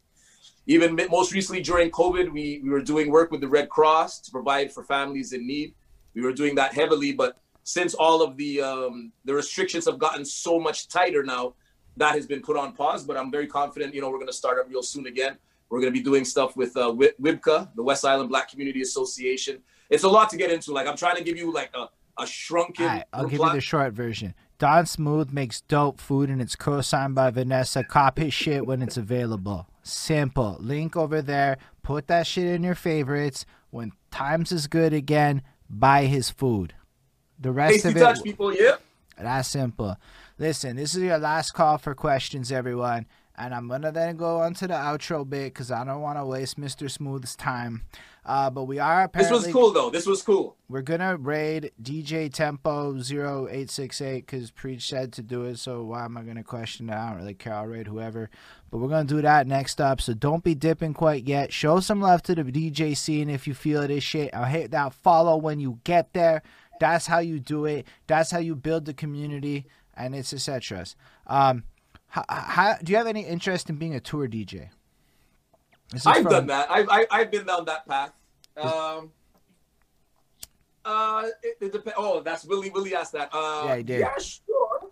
I mean, if the schedule works, you know, what I mean, I'm a father of two, so I don't have the free time that I used to have. But you know, if it would fit into the schedule, yeah, why not? Amazing. There you go, Willie. You got to make him the right offer and make it more enticing in that Twitch cheddar, though. That's all I'm gonna say. I can't get paid in bits. Oh, you know what? You say that now, my guy, but that's just being short-sighted. I'm not gonna lie to you. Oh no! Oh, trust me, I know the power of the bit game on Twitch. Like, Yeah. my son is heavily into the gamers, and I see those gamers Yeah. like they got No, to I see Don Smooth in a year from now. I'm jealous of his numbers. Double set, the one that you keep saying the name of better than me. Who would be all-time 2 DJ to play with? Wow, to play with. That's a good question because it's different than the other one, but it's kind of like That asking is. it. But for about performing now. That's a good question. That's a good question. I could say to play with. I could. Well, for me to look at it like that, because I played with so many, but obviously Jazzy's like the GOAT to me. Like, that's the greatest of all time. If I could share and play with someone like Jazzy Jeff, definitely that would be on the top of my list. You see, I'm more looking at it as DJs that I've never played with, and I had the good fortune to play with many. Jazzy's definitely up there. Oh, DJ Puffy, man, from Barbados. Like, that dude, the Red Bull champion from 2016. Those are two guys that if I could get on a bill with either of them would be amazing. I'm not gonna lie, I don't know who those are, but other people will 100% appreciate what you just said there. Well, you know who Jazzy Jeff is. Okay, Jazzy that part Jeff. I did know. The other name you were saying. I don't know that DJ one. Puffy is a Red Bull freestyle champion. Okay. Sorry, I was also trying to read the questions at the same time. This part's harder than I would like to admit. Any current Montreal artists you big on from Tech Luciano? You know, and it's so crazy. Till this day, people still send me songs. I'm like, either you guys have been out of Montreal for the last 2-3 years, or you don't know what's going on. They still send me songs for the radio. Lou Bags, Nate Husser, making a lot of noise, big time. He's on Instagram. I think it's Everyone's a Weirdo's his handle. Like, he's knocking down the door definitely. Eh? He did an amazing thing for the city recently. Yeah, and he reps Montreal. Like, he doesn't hide the fact. Like, he's not like getting out there and forgetting about Montreal. Yeah, man, he got Montreal placed in that Jake Paul moment. Let's give him his fucking flowers. He got his song placed in Jake Paul winning that fight that everybody cared about, that I didn't care about, but he won. And then Jake Paul's turning up to Montreal, and that was Nate Huss that did that. That's fucking huge for the city, and everybody. That's big. Everybody owes Nate Huss for that now moving forward, because he put Jake Paul on the Montreal. Like, think about that. Anyway, yo, there's a lot of Montreal people I fucks with, I'm not going to lie. But yeah. And we got to shout out Dirtwork. You know what I mean? Dirtwork. Big facts. Dirtwork, man. Like, what more can I say? His resume speaks volumes. In case y'all don't know, Grammy, I think he won the Grammy for Jesus is King, and he's nominated again. And Kate Trinata is also nominated this year. So shout out Kate Trinata for the nomination right now. My girlfriend, she gets special privileges in Question Line. She wants to know, are your kids learning the family trade? My son is more a gamer. He actually, he's come out and he's done some gigs. But I don't, the equipment is there, and they know that, like, they're at the age where I'm like, okay, you guys can touch it. Just don't eat no food over it or not like that. Don't come with no drinks when you're near my stuff. But he's dabbled in it and he's done really well at it.